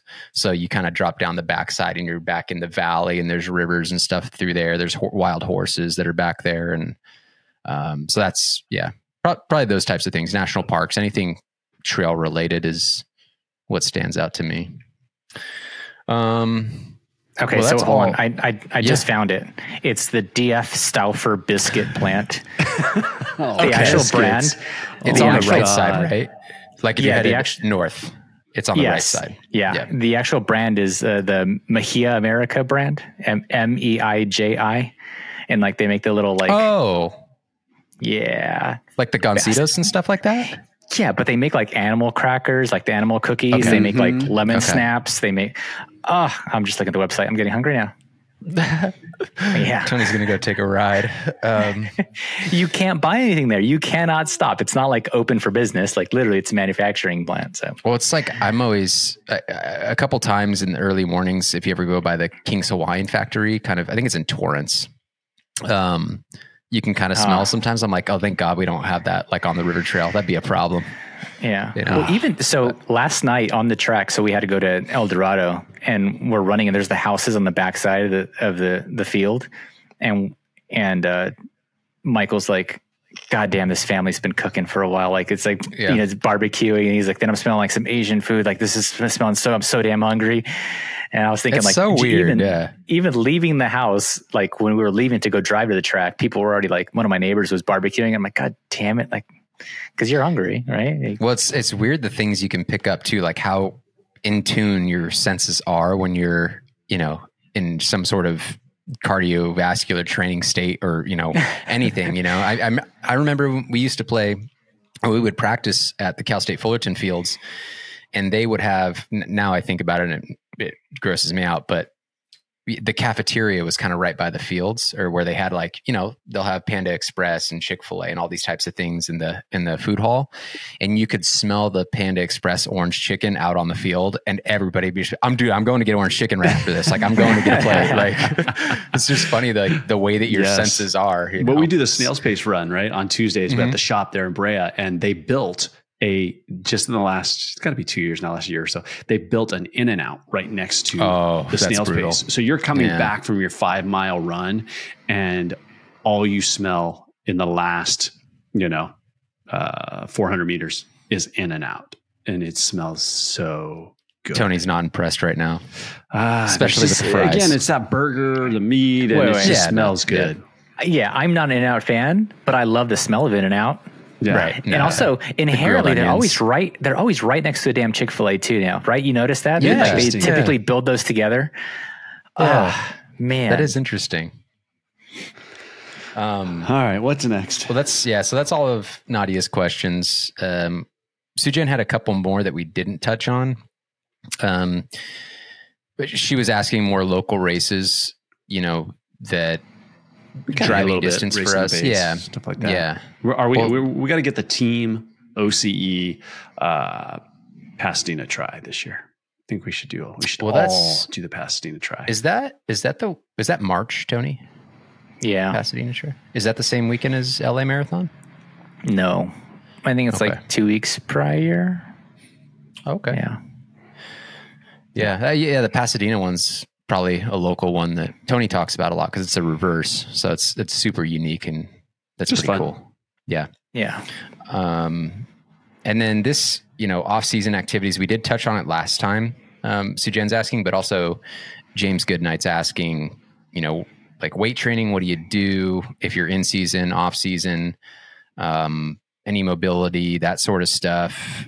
And then also like cross training. So what do you do anything other than, cycling, swimming, and running to either keep yourself in shape or keep yourself sharp, those sorts of things, maybe it's just hiking, maybe it's surfing, maybe it's, mountain biking, if anybody does that. So I guess we can kind of like lump that, summarize that together. Yeah. So off season, what do you do? Do you do any cross training? We did touch on it a little bit. So I spoke to it last time about, my off season is really those few weeks when I go back to Vermont and do cross training, in the sense that I do cross country skiing, snowshoeing, downhill skiing, all of that stuff. So that's more my mental break. And that's, I do that and enjoy that and get as much in as I possibly can over those few weeks. But I am now, as far as cross training, I'm not really doing anything out.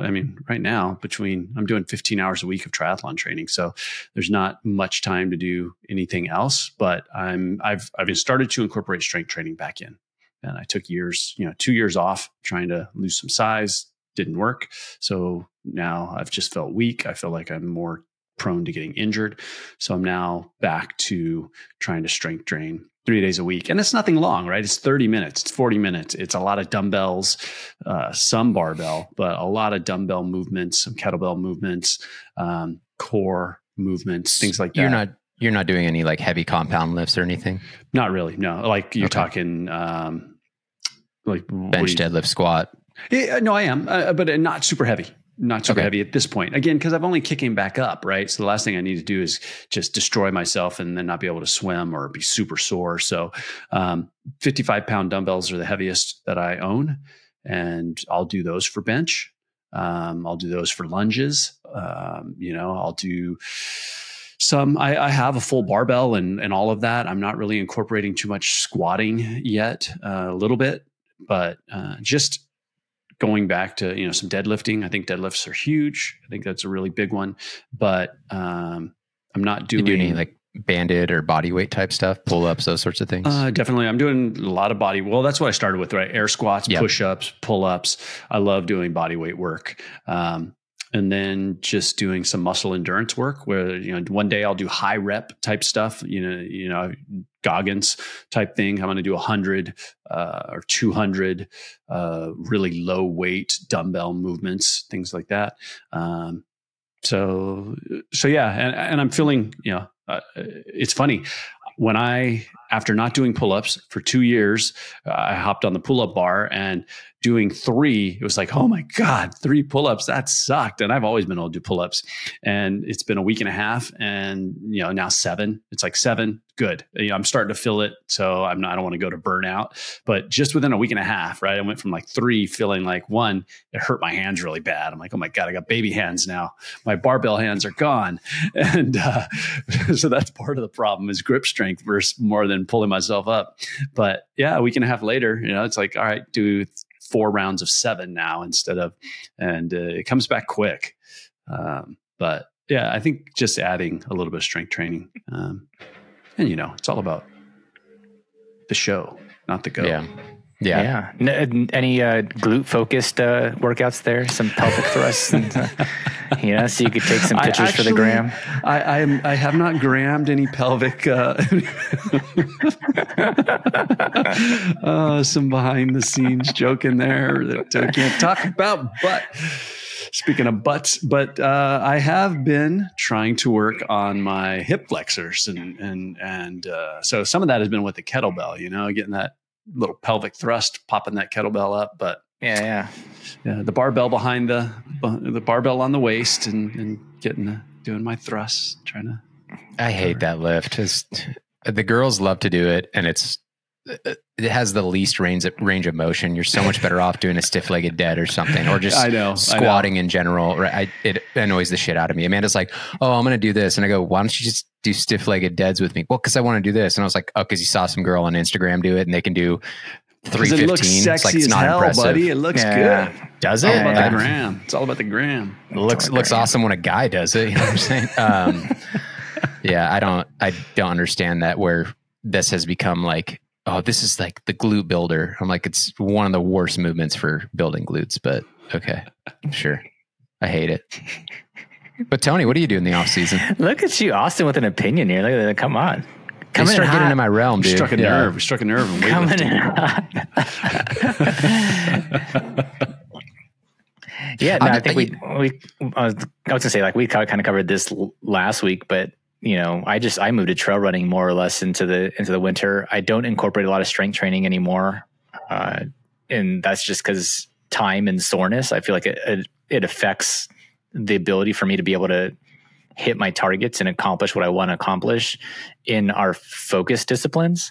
So I have cut it out. I probably, as I'm aging, I'm 41 now, so I probably should start incorporating more lifting back in. And so that's in the back of my mind, and I need to figure out how to be more efficient and mindful and actually doing that. It's something I did really enjoy when I was doing it before. So yeah, I'm actually really surprised, Tony. You don't do like mountain biking. I don't know why, but I could just see you like doing mountain biking. Like it feels like something you'd be super into. Everybody says that, and I'll explain it. I have two reasons why. One, you're always going to crash. There's there's no way around it. And I don't want to get hurt and then be taken out. That would piss me the hell off to, be working up, building up something, and I crash and I'm out for something. And two, I really enjoy when I'm in nature, like just listening to what's around me and listening to, the birds and my breath and my foot hitting the pavement. And I love all of that. And seeing wildlife, like seeing the deer and seeing the sheep and all that. And when you're in a mountain bike, you got your bell dinging along and you got the chain slapping all over the place. And you're just like, that's not for me. I don't want to be like scaring off anything I would have potentially seen because I'm, hauling ass down some damn mountain. And for me, like, I enjoyed the climbing aspect of it. Most mountain bikers hate the climb and they just want to descend. Right. And I'm the complete opposite. I'm like, give me the climb. I want to climb and work. I don't want to descend. And I hate I'm the terrified descent, right? of descending. Yeah. Yeah. That's funny. For those reasons, it's like, mountain biking is not for me. It's just something I don't. I used to mountain bike and I quit when I started doing Ironman. Yeah. Because the same reason, the last thing I want to do is go down and break a collarbone. And would you guys ever, that money, all that time. Yeah. Would you guys ever like gravel ride? Less climbing, descending. I have one. I just need to set up the tires, and I think it'd be cool to like, you just like, even if it was something like Santa Ana River Trail, but it's all like dirt, like that would be kind of fun. The bigger problem that I always end up having is it's like, when am I going to work that in? When am I going to sacrifice being on the tri bike or on the hard part to go gravel ride? I don't think I will. That's like me and wanting one of those friggin' electric. What are those? No, not a bike. I want an electric bike for filming. That's for other reasons, for cinematic purposes. But one of those boards, the skateboard, the one wheel, just because it's kind of fun. But when am I going to do that? I don't got time for that stuff. No. Yeah. I mean, for me, like if I was going to buy another bike, it would be a road bike. That's essentially what I would, right? Because right now I have my one bike and all my riding is on that bike. And people ask that too. Like, well, why do you climb on your tri bike? And it's like, well, I race on my tri bike and my triathlons have climbing in them. So what am I going to do? Like, this is what I race on. This is what I train on. Yeah. Yeah. It's just fun to have a different setup, but when you're getting really race specific, then it's difficult to not be on your tri bike, right? Because I have my road bike and I'll ride it certain times, or maybe if I have an issue with my tri bike. But if I'm getting close to race, I'm like, I'm not touching my road bike because it's a different feel, it's a different fit. I'm not going to bother. Yeah, when my bike was coming back from Finland, I had to ride my road bike, and it was kind of fun. It was like, oh man, and I had just recently set it all up with my zip wheels and all that because I wanted to go do GMR more. And then when we went and did GMR, I ended up taking my tri bike, and I don't mind climbing on my tri bike at all, but descending GMR on my tri bike. Oh yeah. It's different. It's just so hard on my wrists, and I'm sore for days in my forearms and my wrists after doing GMR on the tri bike. So yeah. I took it because I like the electronic shifting, but because my road bike doesn't have electronic shifting. But on the way back down, I was just like, oh man, I regret not having the bars of a road bike. Yeah. Yeah. I'm always doing some strength training, but as I get closer to bigger events, I do a lot less. So, this week and next week, I'll probably lift only 1 or 2 times, but the focus on that is like, I'll do a heavy compound movement, whether it's bench, squat, deadlift, a variation of bench, and then everything else is, superset accessory stuff, just trying to keep my heart rate somewhat elevated, even though it's not the same as running or anything like that. And that's something that Amanda really enjoys doing too. So that's kind of a way for us to spend time together, is at the gym rather than me just being on a treadmill or something like that. So we can lift together and that sort of thing. So that's, when I get into off season, or when I get closer to after Arizona, when I get closer to the Avalon race, I'll do a lot more weightlifting, and it's a lot more legs and those sorts of things. Cause I do find a lot of value in having that durability and that strength for all the climbing and descending. And then, other than that, I don't mountain bike or anything like that. I used to surf and bodyboard a ton, and I do hardly any of that anymore. I mean, my boards are just sitting up in my rafters collecting dust, and I live half a mile from the beach. But kind of like you were saying, Chris, like, when am I going to find time for that? It's hard. It used to be a center point of my life was surfing. Like, it's all I did. And then now it's like, I'll have friends that come in from out of town that used to live here, and they're like, "Hey, you want to go get a surf in?" I was like, "Yeah, I mean, you probably surfed more recently than I have, but yeah, let's go paddle around or something." It's like golf, right? I have buddies that play golf, and I had to, I played golf for a while, but it's one of those things where if I got to prioritize, and I'm not going to spend 3 hours on a golf course or whatever. I'm going to spend 3 hours on my bike. It's not going to be on the golf course. My friends get super upset because they're like, "Hey, do you want to go golf?" And I go, "No, I'm riding for 5 hours on Saturday, then a run, and then probably just hanging out." I'm like, "Well, yeah, just skip the ride." I was like, I know, like, it's so hard for me to spend 4 hours, 5 hours golfing. I'll gladly go sit on bike. I'll gladly go run. I'll gladly go do any of these things for that amount of time, but I just can't golf. Like, it's so hard for me. For me, it comes with eating poorly. It comes with drinking. It comes with golf for me is not a sport, right? It's a social event. So it is. We're having Bloody Marys. We're having breakfast burritos. We're doing whatever, right? So it's definitely a social thing. So I golf maybe twice a year right now. There's like it's somebody's birthday and then this certain event or something. And that's about it. And that's about all the patience I have for it. But if I do have spare time and like a buddy wants to hang out, like maybe we'll go hit the driving range, because that's, an hour tops, and we were going to hang out anyways. So that's like, something there. Driving range socials are fun. Yeah. I can't golf. I can't golf anymore. Just, every weekend or something. And I love I'm not good enough anymore to golf. So a driving range, at least I can hit 1,000 crappy shots and it doesn't matter. Right. Yeah. Yeah. That's for sure. Yeah. Does mini golf count? That's my shit. Bam. Mini golf? Yeah. I'm up for mini golf. That's about the only thing you're going to catch me with a club in my hand. Yeah. Yeah. Yeah. I don't. Daniel and Magnus. Yeah. Yeah. Yeah. I can't think of, do you guys have any other sort of cross training things, or things that, maybe just hiking or walking or whatever, but I can't think of anything that's physical that I do besides, swimming, running, cycling, and lifting. But nope. Mobility work, but I don't know if that's cross training. Yeah. That's just part of training, right? Rolling, stretching. Yeah.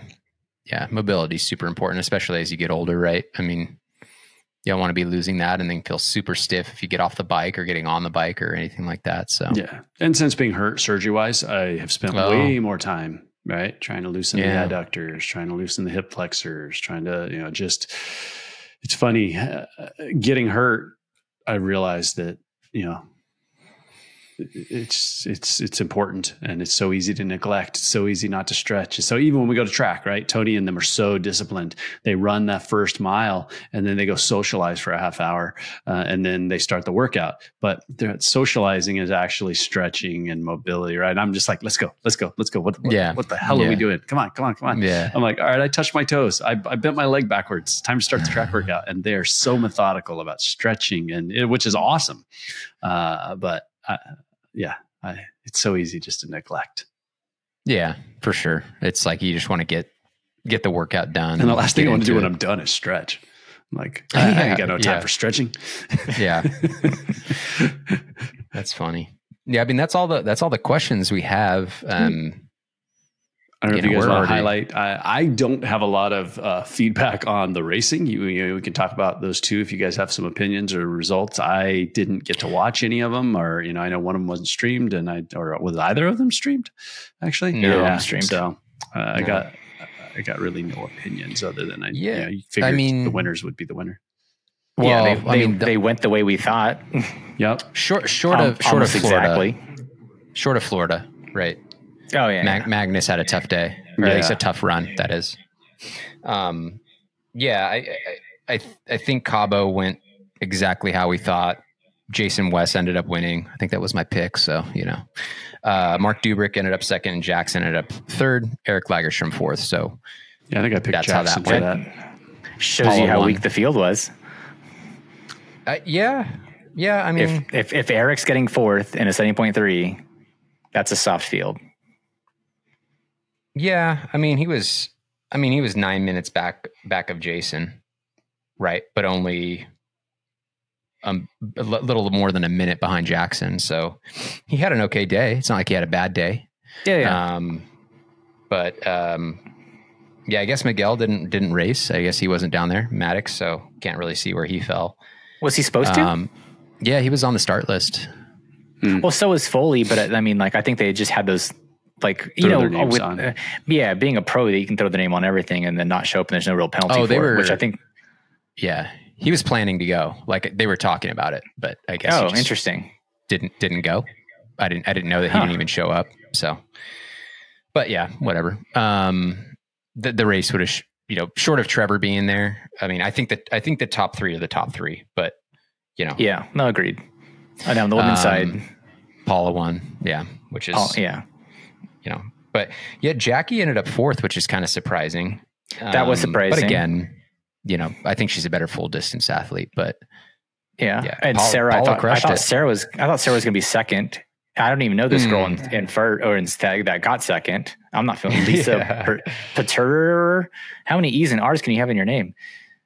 Paterer. Yeah. I don't know. It's Perterer. Mississippi. There's also another female on there that I didn't realize she was racing, and I didn't see her on the start list. Was Kayla Bowker.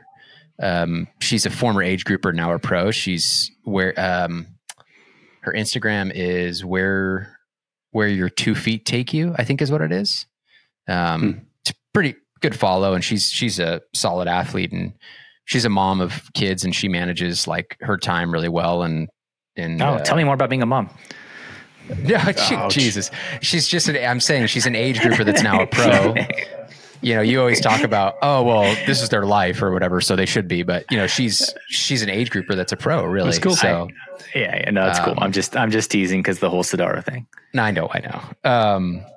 So I saw her on there, so that was cool. But yeah, I mean, Paula won by almost 4 minutes, so I think we kind of all expected that, and she seemed pretty pleased with her performance. So yeah, hats off to her. And I think her season's done, and her next race is going to be Oceanside, which will be really fun to see for all of us. Florida, Rudy ended up winning. Matt Marquardt got third. I don't know the Stepniak name. Never seen that before. So nope. I'm with you on that one. Matt Hansen fourth. Magnus got fifth, but Magnus was leading up until, him and Rudy were running together off of the bike, I believe, for quite a bit. And I think maybe about, if I remember correctly from Magnus's, but he was doing his stories, I think about 14K into the run, Rudy started getting separation. Matt started closing in on Magnus, all those sorts of things. So it looked like Magnus just kind of had a tough day. Cameron Worf ended up seventh, and I don't know if you guys saw his post. He ran a 244, and so he said, "I'm a 244 guy now." If you guys saw that, The thing too is Magnus ran a 252, right? Even Marquardt ran 247. The guy who was second ran 245. So he had that's a really solid run for him. Yeah, it is. It is. It's just funny. But well, I mean, Rudy ran a 2:38. Yeah, that's impressive. Flying, dude. He's man, he's had a great year. He's had a phenomenal year, and I'm super excited for him for next year. I think he could do really well. Yeah, I mean, Andreas Streets is down there at 12. You know, nothing. Yeah, shocking. Oh, Tony's boy was racing. Joshua Monda. Oh, did he really? Yeah. Oh, where did he finish? 20th. Oh, that's not bad. Wow. So is that his first pro race? It must be. Yeah, because he raced Finland as age grouper, and I think he was talking about turning pro after that. So, yeah. So for those that don't know, this is a guy who used to kick my ass all the time, and I'm glad to see him not in the age group ranks anymore. Yeah, no, he's not in your age group. Yeah. That's awesome. He had a good run. He had a 2:56, and then he had a tough swim at a 1:05 for a. I think that's going to be his limiting factor is his swim. Yeah, he's just not up to the pro level as of right now. And I mean, again, he's 41 as well, I think. So, it's cool though. It's cool to see him. Yeah, that's not dropping to a 52 rankings while he's a pro. No. Yeah. So, I mean, again, I think it's probably good for him just to be in the mix of things and kind of race a different type of race. I think the pro race is so right. Yeah. That's going to be win such every time. Now all of a sudden you are the low man on the totem pole. It's just it's kind of a cool experience. That's got to be such a hard way to race because he had to have been the last swimmer, right? Like a 1:05 in a pro field is slow, so you're on your own. You have nobody to work with. I haven't seen all the swim times, but I mean he was tough. 35th out of the swim. Yeah, and there's only 32 listed as finishers. So, shit! But he climbed up 12 spots, right? Yeah. So again, he's right dead in the middle of the field at a pretty, a pretty competitive-ish race. Yeah, and then the women's side exactly the top three what we thought, right? Yeah. Sky, Macaulay, and I had India Lee up there. I'll take credit for that one. Alice Albers is the only one that she was fifth, but I called her for the win. Oh, pretty sure for the win. And then we had talked about Laura, but we knew she wasn't going to be anywhere after the swim. So that's, again, kind of played out exactly what we thought. But yeah, Sky had a great race. Yeah. But it's cool, but it's hard to get hyped up for these when you can't watch them, I mean, I was on the tracker all day with it, but I was like, I should be watching this right now. I'm like, I'm so surprised that Florida isn't one that they would televise. Yeah. So. I honestly, I didn't even follow it on the tracker. What I did was I waited till it was over and then basically clicked through each split to see where the names were flipping and moving. Yeah. And basically, you get the whole race in a matter of 5 minutes. So I was like, okay. Yeah. Because again, if I can't watch it, I'm not invested in it. Yeah. Yeah. Is that on the Pro Series? I think Florida's on the Pro Series list, right? I don't believe so. Okay. I don't believe so for next year. Okay. But so the cool thing was, so Florida was the first Ironman event to have the race ranger, right? Oh, real quick before you touch on that. So I totally forgot. So Rudy's time was the fourth fastest Ironman time, fourth or fifth fastest time in history. And it's the fastest time on American soil. So that's pretty spectacular. Until they do a pro race in California. Yeah, that is impressive though. But he beat, so the only times ahead of him are Magnus twice from Roth, Christian in Cozumel, and Jan. Jan's battle try with Lionel. Are they counting that? Yeah. I can't believe they count that. It is weird, right? So yeah, I mean, asterisks next to that one just based on the freaking embankment turns and those sorts of things. But yeah, I mean, But he beat Jan's Roth time. But that's still basically a individual time trial the entire day. There's no packs. You're not swimming with anybody, especially with Lionel. He's not swimming with Lionel.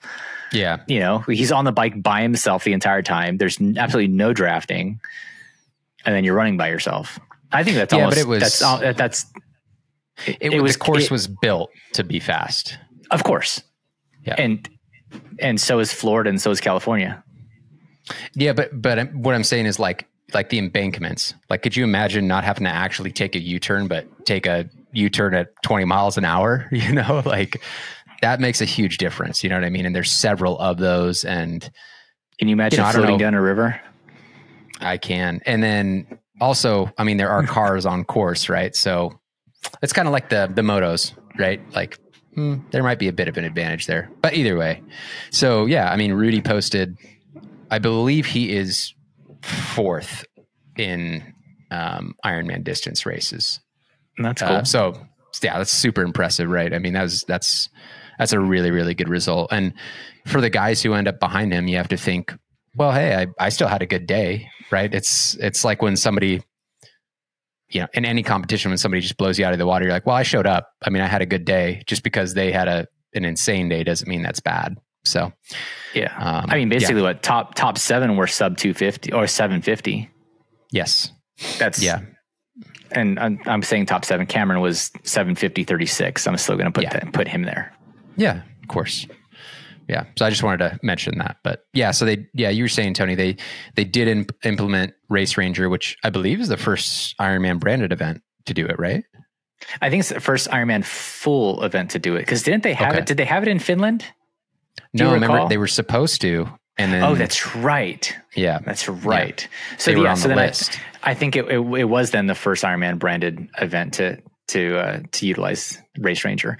And for those not familiar, Race Ranger is a anti-drafting device, which on the bike there's a like a circular module that gets attached to the front fork, and then one behind the bike, like on the seat tube, and essentially they measure the distance between the bikes, and then there's a color-coded system that lets you know, the rider, when you look ahead, you'd be looking at the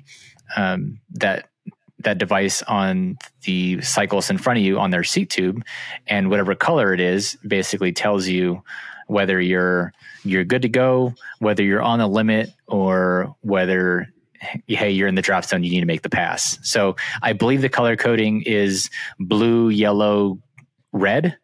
So 16 meters is yellow, 14 meters is red, and then 12 meters is blue, which is a really odd way to do it, in my opinion. I'd almost think like red, yellow, green would be the better way to do it. Like red, or like green, you're good to go. Like you can stay where you are. Yellow is like, hey, you're kind of on the fringe. Right. And also, and I guess the other way to talk about it is those meters can be adjusted, right? Depending on what race they're doing. So it's, you're talking like at this meter, it's this color, at this meter, it's this color. That would change based on the drafting rule between like the difference between Ironman racing and PTO racing, which has different drafting distances. Yeah, and then the front piece, or the part on your front fork, is just red and blue, and that's to let you know if you have a penalty. It'll beep at you, and the referee can give you a penalty, and it'll let you know if it's a blue or a red card. Right. I guess the referee still will notify you, but it'll tell you right there, and you have to pull into the next penalty tent. But yeah, the color choices and the order they go is odd. I don't know why yellow is, hey, you're good to go. Yellow to me is like, you're getting close. Seems like blue should be the 16 meter or the first signal. Whatever. It is what it is, I guess. So, but yeah, so they implemented it. I didn't hear any issues. I mean, I just know that everybody gets pretty excited about it. It's an easy way to monitor for the referees, and it's an easy way for the riders to know. Because, 12 meters looks really odd at speed, or, in different places. You might think you're at 12 meters. You're not actually at 12 meters. So yeah, what would be cool is to be able to, because as you are watching, that is one of those things where you're like, God, they look really close, or they look. It would be interesting if that feedback data could then be made available to put on screen. But getting that real time data all the way back to the broadcast, who knows? I mean, they can they can't even give you bike pace. They can't give you bike speed or any of that crap, or run speed, or they can't give you any of that stuff. So it would be cool to know and be able to see on screen, bam, oh, they just entered the draft zone. They've got so many seconds to pass. It would be kind of cool. Well, and so, I mean, countdown for the clock pros, starts.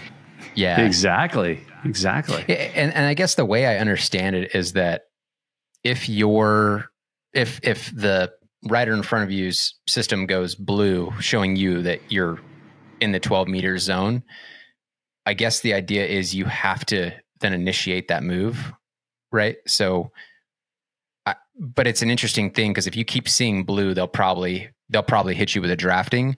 But the way I understand it is like, if you see blue, you better go make a move. Like, you better continue on. Like, you have to pass. You're in the draft zone. You need to go. I think if you see it once or twice, no big deal. But if you keep seeing it repeatedly, they'll hit you with a draft penalty. Well, so the blue is you're about to hit the draft zone. Red means you're in it. So you can see blue all day long and you're fine. It's just telling you like you're at the limit, basically. No, so the way I'm reading this on their site is signal 1 is yellow, which is 16 meters, as an example. Right. 16 meters, the rider in front of you. Signal 2 is red, which is 14 meters, which means like you're now getting close to that draft zone. And then blue, which is signal 3, is 12 meters, like you're essentially in the draft zone. That's what I'm saying. Well, I think that's not correct. That's their website. Yeah, but everything else I've read and seen is here. I'll even pull it up real quick. Okay. But yeah, it goes orange, blue, red. So red means, hey, you're in the zone. That makes sense. Yeah. Okay. So yeah, I just pulled up DC Rainmaker, and he's got. Let me scroll down because he's got images with it too. Okay. Yeah. So in essence, orange is saying, yo, wake up. Blue is telling you that you're about to hit the draft zone, and red means you're in the draft zone. And then he has the images listed of what he saw. And then he has a picture of basically it can read multiple devices at once. So like if you're coming up on 2 riders, let's say, someone's already making a pass and you're coming into both those draft zones, both those riders will show up as red to you. Meaning you're in both those draft zones. You need to make complete passes of both those riders. So yeah. They need to change their website. Maybe they haven't updated the website yet. That was during the GoFundMe period. They hadn't quite narrowed it down. Right. Yeah, maybe they just got feedback from that. Because again, either way, it makes sense. Either way, they need to switch the yellow and blue. Like, that's so weird to me. I wouldn't want to see like yellow. Yellow's like, oh, you're getting close. Yeah, and yellow like, means blue, caution. like, oh, you're chilling. Yeah. That's kind of funny. I guess blue is you're chilling. Blue is you're right outside the draft zone. You can stay right here. I guess, So I know we had talked about like the age group ranks and it being not feasible to implement these out on everybody's bikes. You know what would be cool? And I think it would help kind of clear up or at least like force people into a different realm of like elite age group racing is you need to declare whether you want to be part of the world championship slots. Like, are you racing to compete or are you racing to complete? Okay. If you're racing to compete, we'll issue you Race Ranger. You pay an additional fee. So you're paying more than everybody else. Let's say you get a different color bib. So you know now who you're racing against versus the age groupers. Age groupers want to draft. They want to do what I don't give a fuck at this point because there's already these courses that my opinion on. I'm not even going to mention. So who gives a shit? You want to complete and call yourself an Ironman? Go for it. I don't give a shit. Right? Do that. For the people that want to compete, okay, now you have Race Ranger. The refs can ignore everybody else on course. Like, I don't give a shit. Focus on the guys that are paying the extra fee. And world championship slots now are only for that group of people. And if you didn't pay the extra fee and you don't want to be part of the competitive racing, you won't get a roll down slot. There's no rolling down to the uncompetitive field, to the completers. And I think, how do they stop you from drafting, slingshotting, whatever off of the non-competitive field? You would start earlier. So this do those people get to start first? Well, so now you have a mass start elite field. That's exactly what I wanted to talk about was the mass starts. It was the same thought, is that if you're going to race, I think that you should declare that you're going to race. And I think that each age group should go off in a mass wave start. And then everybody else does the rolling start. You know what I mean? That's what I thought, because I was listening to, I don't know if you guys know Ken Rideout, not to get on too much of a tangent here, but so he races, I think he's like almost 50 or something. So he races all the world majors. He's like a 236 guy or something like that, something crazy. And so he was racing in, I want to say it was Berlin, like last year. And at this time, this is where the world majors, like age group championships were happening. Right. And everybody at this level knows who you're racing against. And you start in certain fields. However, this other guy started in a completely different corral, and he went out at 5-minute pace and essentially just kind of blew it out of the water. And he's like, well, I know I can't run that for a whole race, but at least I can race him. You know what I mean? He ended up losing by I think less than a minute, but he's like, I would have at least raced with this guy. Maybe I would have held off a bit. And now I know who I'm racing. I can see who I'm racing. If I'm just racing, and actually Annie, did the Dunes triathlon this weekend. She said the same thing. I mean, obviously she could care a lot less, but she was saying, like, I missed the top woman by 8 seconds, but I don't know when she started. I don't know who the top woman is. I could be passing somebody twice and they're not even in contention, but I think that's a woman ahead of me, So I think it's important, if you are going to be racing and you want a podium and you want to do all these things, that's where I think the mass waves should come back, and you should declare, hey, I want a championship slot. And I'm going to do this mass wave start. And because then you have actual competition. You're like, I can see this guy. I know what he's doing. I know what I'm doing. It makes it more fun, but it makes it a whole lot easier. When I start and I finish, right? And I finished in 10th, that there's people that didn't start for a half hour, and I'm not going to know I'm in 11th or whatever until they cross the line. Because you're a better swimmer, right? Yeah, whatever. Well, exactly. No, not even a better swimmer. It's because if you place yourself appropriately, right? But it's a bummer, right? It's like, oh yeah, I finished across in 10th, and then you go back tomorrow and you look at the results and you were 12th because somebody started an hour and a half after you did. That is so frustrating. This is another thing we kind of talked about with like the Race Ranger. I don't see why they can't have it for age groups.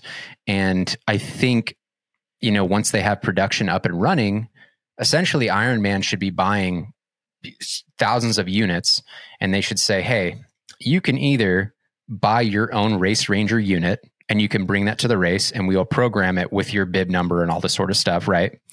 Or you can rent one for us from the race for $50, whatever it is.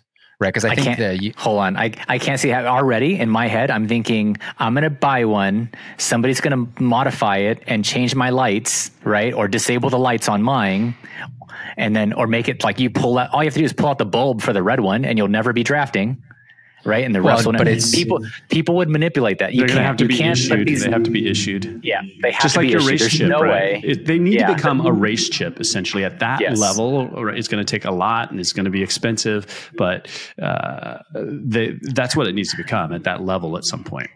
Yeah, well, I feel like you could test it, right?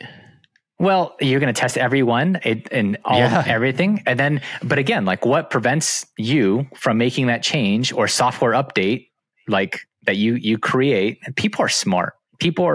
And so I just think it opens up a loophole or it opens up a problem. What I would agree with is if along the same lines is maybe you have like an annual membership to Race Ranger that is a certain fee, and And when you show up, you show them your membership, and so you basically. Well, I think they have to put be it in the installed race fee. and I don't care tested anymore. in transition. You're not allowed to put it on. Right, it's done. That is something's done in transition. Right. Well, that's what I'm saying. You own it, but they still have to validate that unit, right? Because the same way they do it with the pros, they're like, "Hey, bring your bike. We're going to put it on here. We're going to test all this." So it's just got to be charged. It's got to be all of these things, right? Exactly. They would validate it. They would say, "Okay, it's going to talk. We're going to." I don't know how. I'm not a fucking mechanical engineer or whatever, right? But you would say, okay, we're going to test your piece. It's in our system. This is how this works. So this piece knows, this unit knows that you're this far away. Like, there's ways to test it. I'm not saying like own it and you show up to the race. You don't have to do anything. Like, the way I understand it is that they have to validate each unit. Like for the pros, okay, this is this bib number that goes to this unit, and they know that this unit is talking to, their system or whatever. So, but yeah, I mean, how hard could it be also to, like, if you have a bike computer, can you not have, like, if you had to have something like a chip on your, like your bike sticker or something, right? That it can talk to your bike computer and be like, "Hey dude, you're in a drafting zone right now." But I guess at the end of the day, does it matter? Does it, if the data isn't being policed and all of that data isn't going into a system and automatic penalties aren't being given, and you still have the same number of refs out there for 2,000 people, does Race Ranger matter? No, I think that's the ultimate point. I don't think it's feasible for age group because there are so many people. But if you do, like what Tony and I were saying, if you have competitive fields, that field is going to be so much smaller. The 30 to 34 age group is probably going to be 100 people, maybe, like that really want to compete. I mean, that's a whole lot easier to police, I would imagine. I don't know. Well, and again, like if you have different colored bibs and they start first, right behind the pros, different swim caps. The refs are just focused on that front of the field, and only looking for certain colored bibs to police. Everybody else, have at it. Now, I don't want to be one of those last age groups doing a mass wave start and having someone who just wants to race for fun pass me. That would really suck. Well, the problem is when you get into a looped course, right? They're all going to be mixed back up again. Yeah. And I mean, gosh, you look at the World Championships, and that means I'm starting at 9:00 at every race or whatever. But you put them all in one mass start, I guess. Put all of the competitive field, regardless of age group, in one mass start might help. Yeah. So. Yeah. But it's like they do world champs that way. I mean, I don't see why they can't do it for regular races and, smaller fields, but I think that's a bit of a pipe dream. Logistically, not knowing the technical side of what they're doing, how they're doing it in software, and the scale, how well that system actually scales to beyond 50 men and 50 women or whatever racing, right? Yeah. At a level of 1,000 people, that system may not scale that well. Considering where they started, I don't know if you guys have seen the picture of their first unit. It's like, it's a wood built thing and it has this little tube on the back of it. It was like their first unit. It looks super archaic, and it's like, all right, they're doing pretty well considering where they came from. So it's like it's cool built. And they're using standard technology, right? They use GPS, they use Bluetooth, and then when they're within range, it's ultra wideband. Those are all tried true, robust systems for communication. So, it's just such a unique thing, right? Like this is the only sport I can think of where like drafting on a bike matters, right? So it's such a niche thing. You don't have huge companies putting money. Like I'm surprised Garmin hasn't tried to get into this. I'm surprised that Wahoo hasn't tried to get into this. Like companies with a lot more capital, but it's so small. Like it doesn't seem like it's beneficial. Yeah. So. I don't know. It would be great, but again, I think it's more. I don't ever draft, but I don't want people drafting off of me, right? I think that's the only problem I have. It's not. I'm probably never getting a drafting penalty, but somebody might draft off of me, and that pisses me off. So I want them to be dinged for it essentially. So yeah. All right, boys. We are at 2 hours and 8 minutes on the dot. I think it's. I think it's a good show. I enjoyed this one. Time to shut us up. Yeah. Shut up. Got to get to work. That's right. But no, I enjoyed it. I thought this was good. I like having the topics and the questions, and this is fun. Yeah, keep them coming. That'd be please submit nice your to answer questions. a few more. Podcast at ocendurance.com. Yep. We didn't even talk about what we did this week, and we cut that out, guys. I know. I got to talk a little bit. You guys didn't get to. Next week. I know. All about you. All about me. Maybe you should create a YouTube channel or something just to focus on yourself. I'll think about it. Maybe I'll put out a video this week. Yeah. Nice. Cool deal. All right, boys. See you soon. It's been fun. Talk to you soon. Have a good one.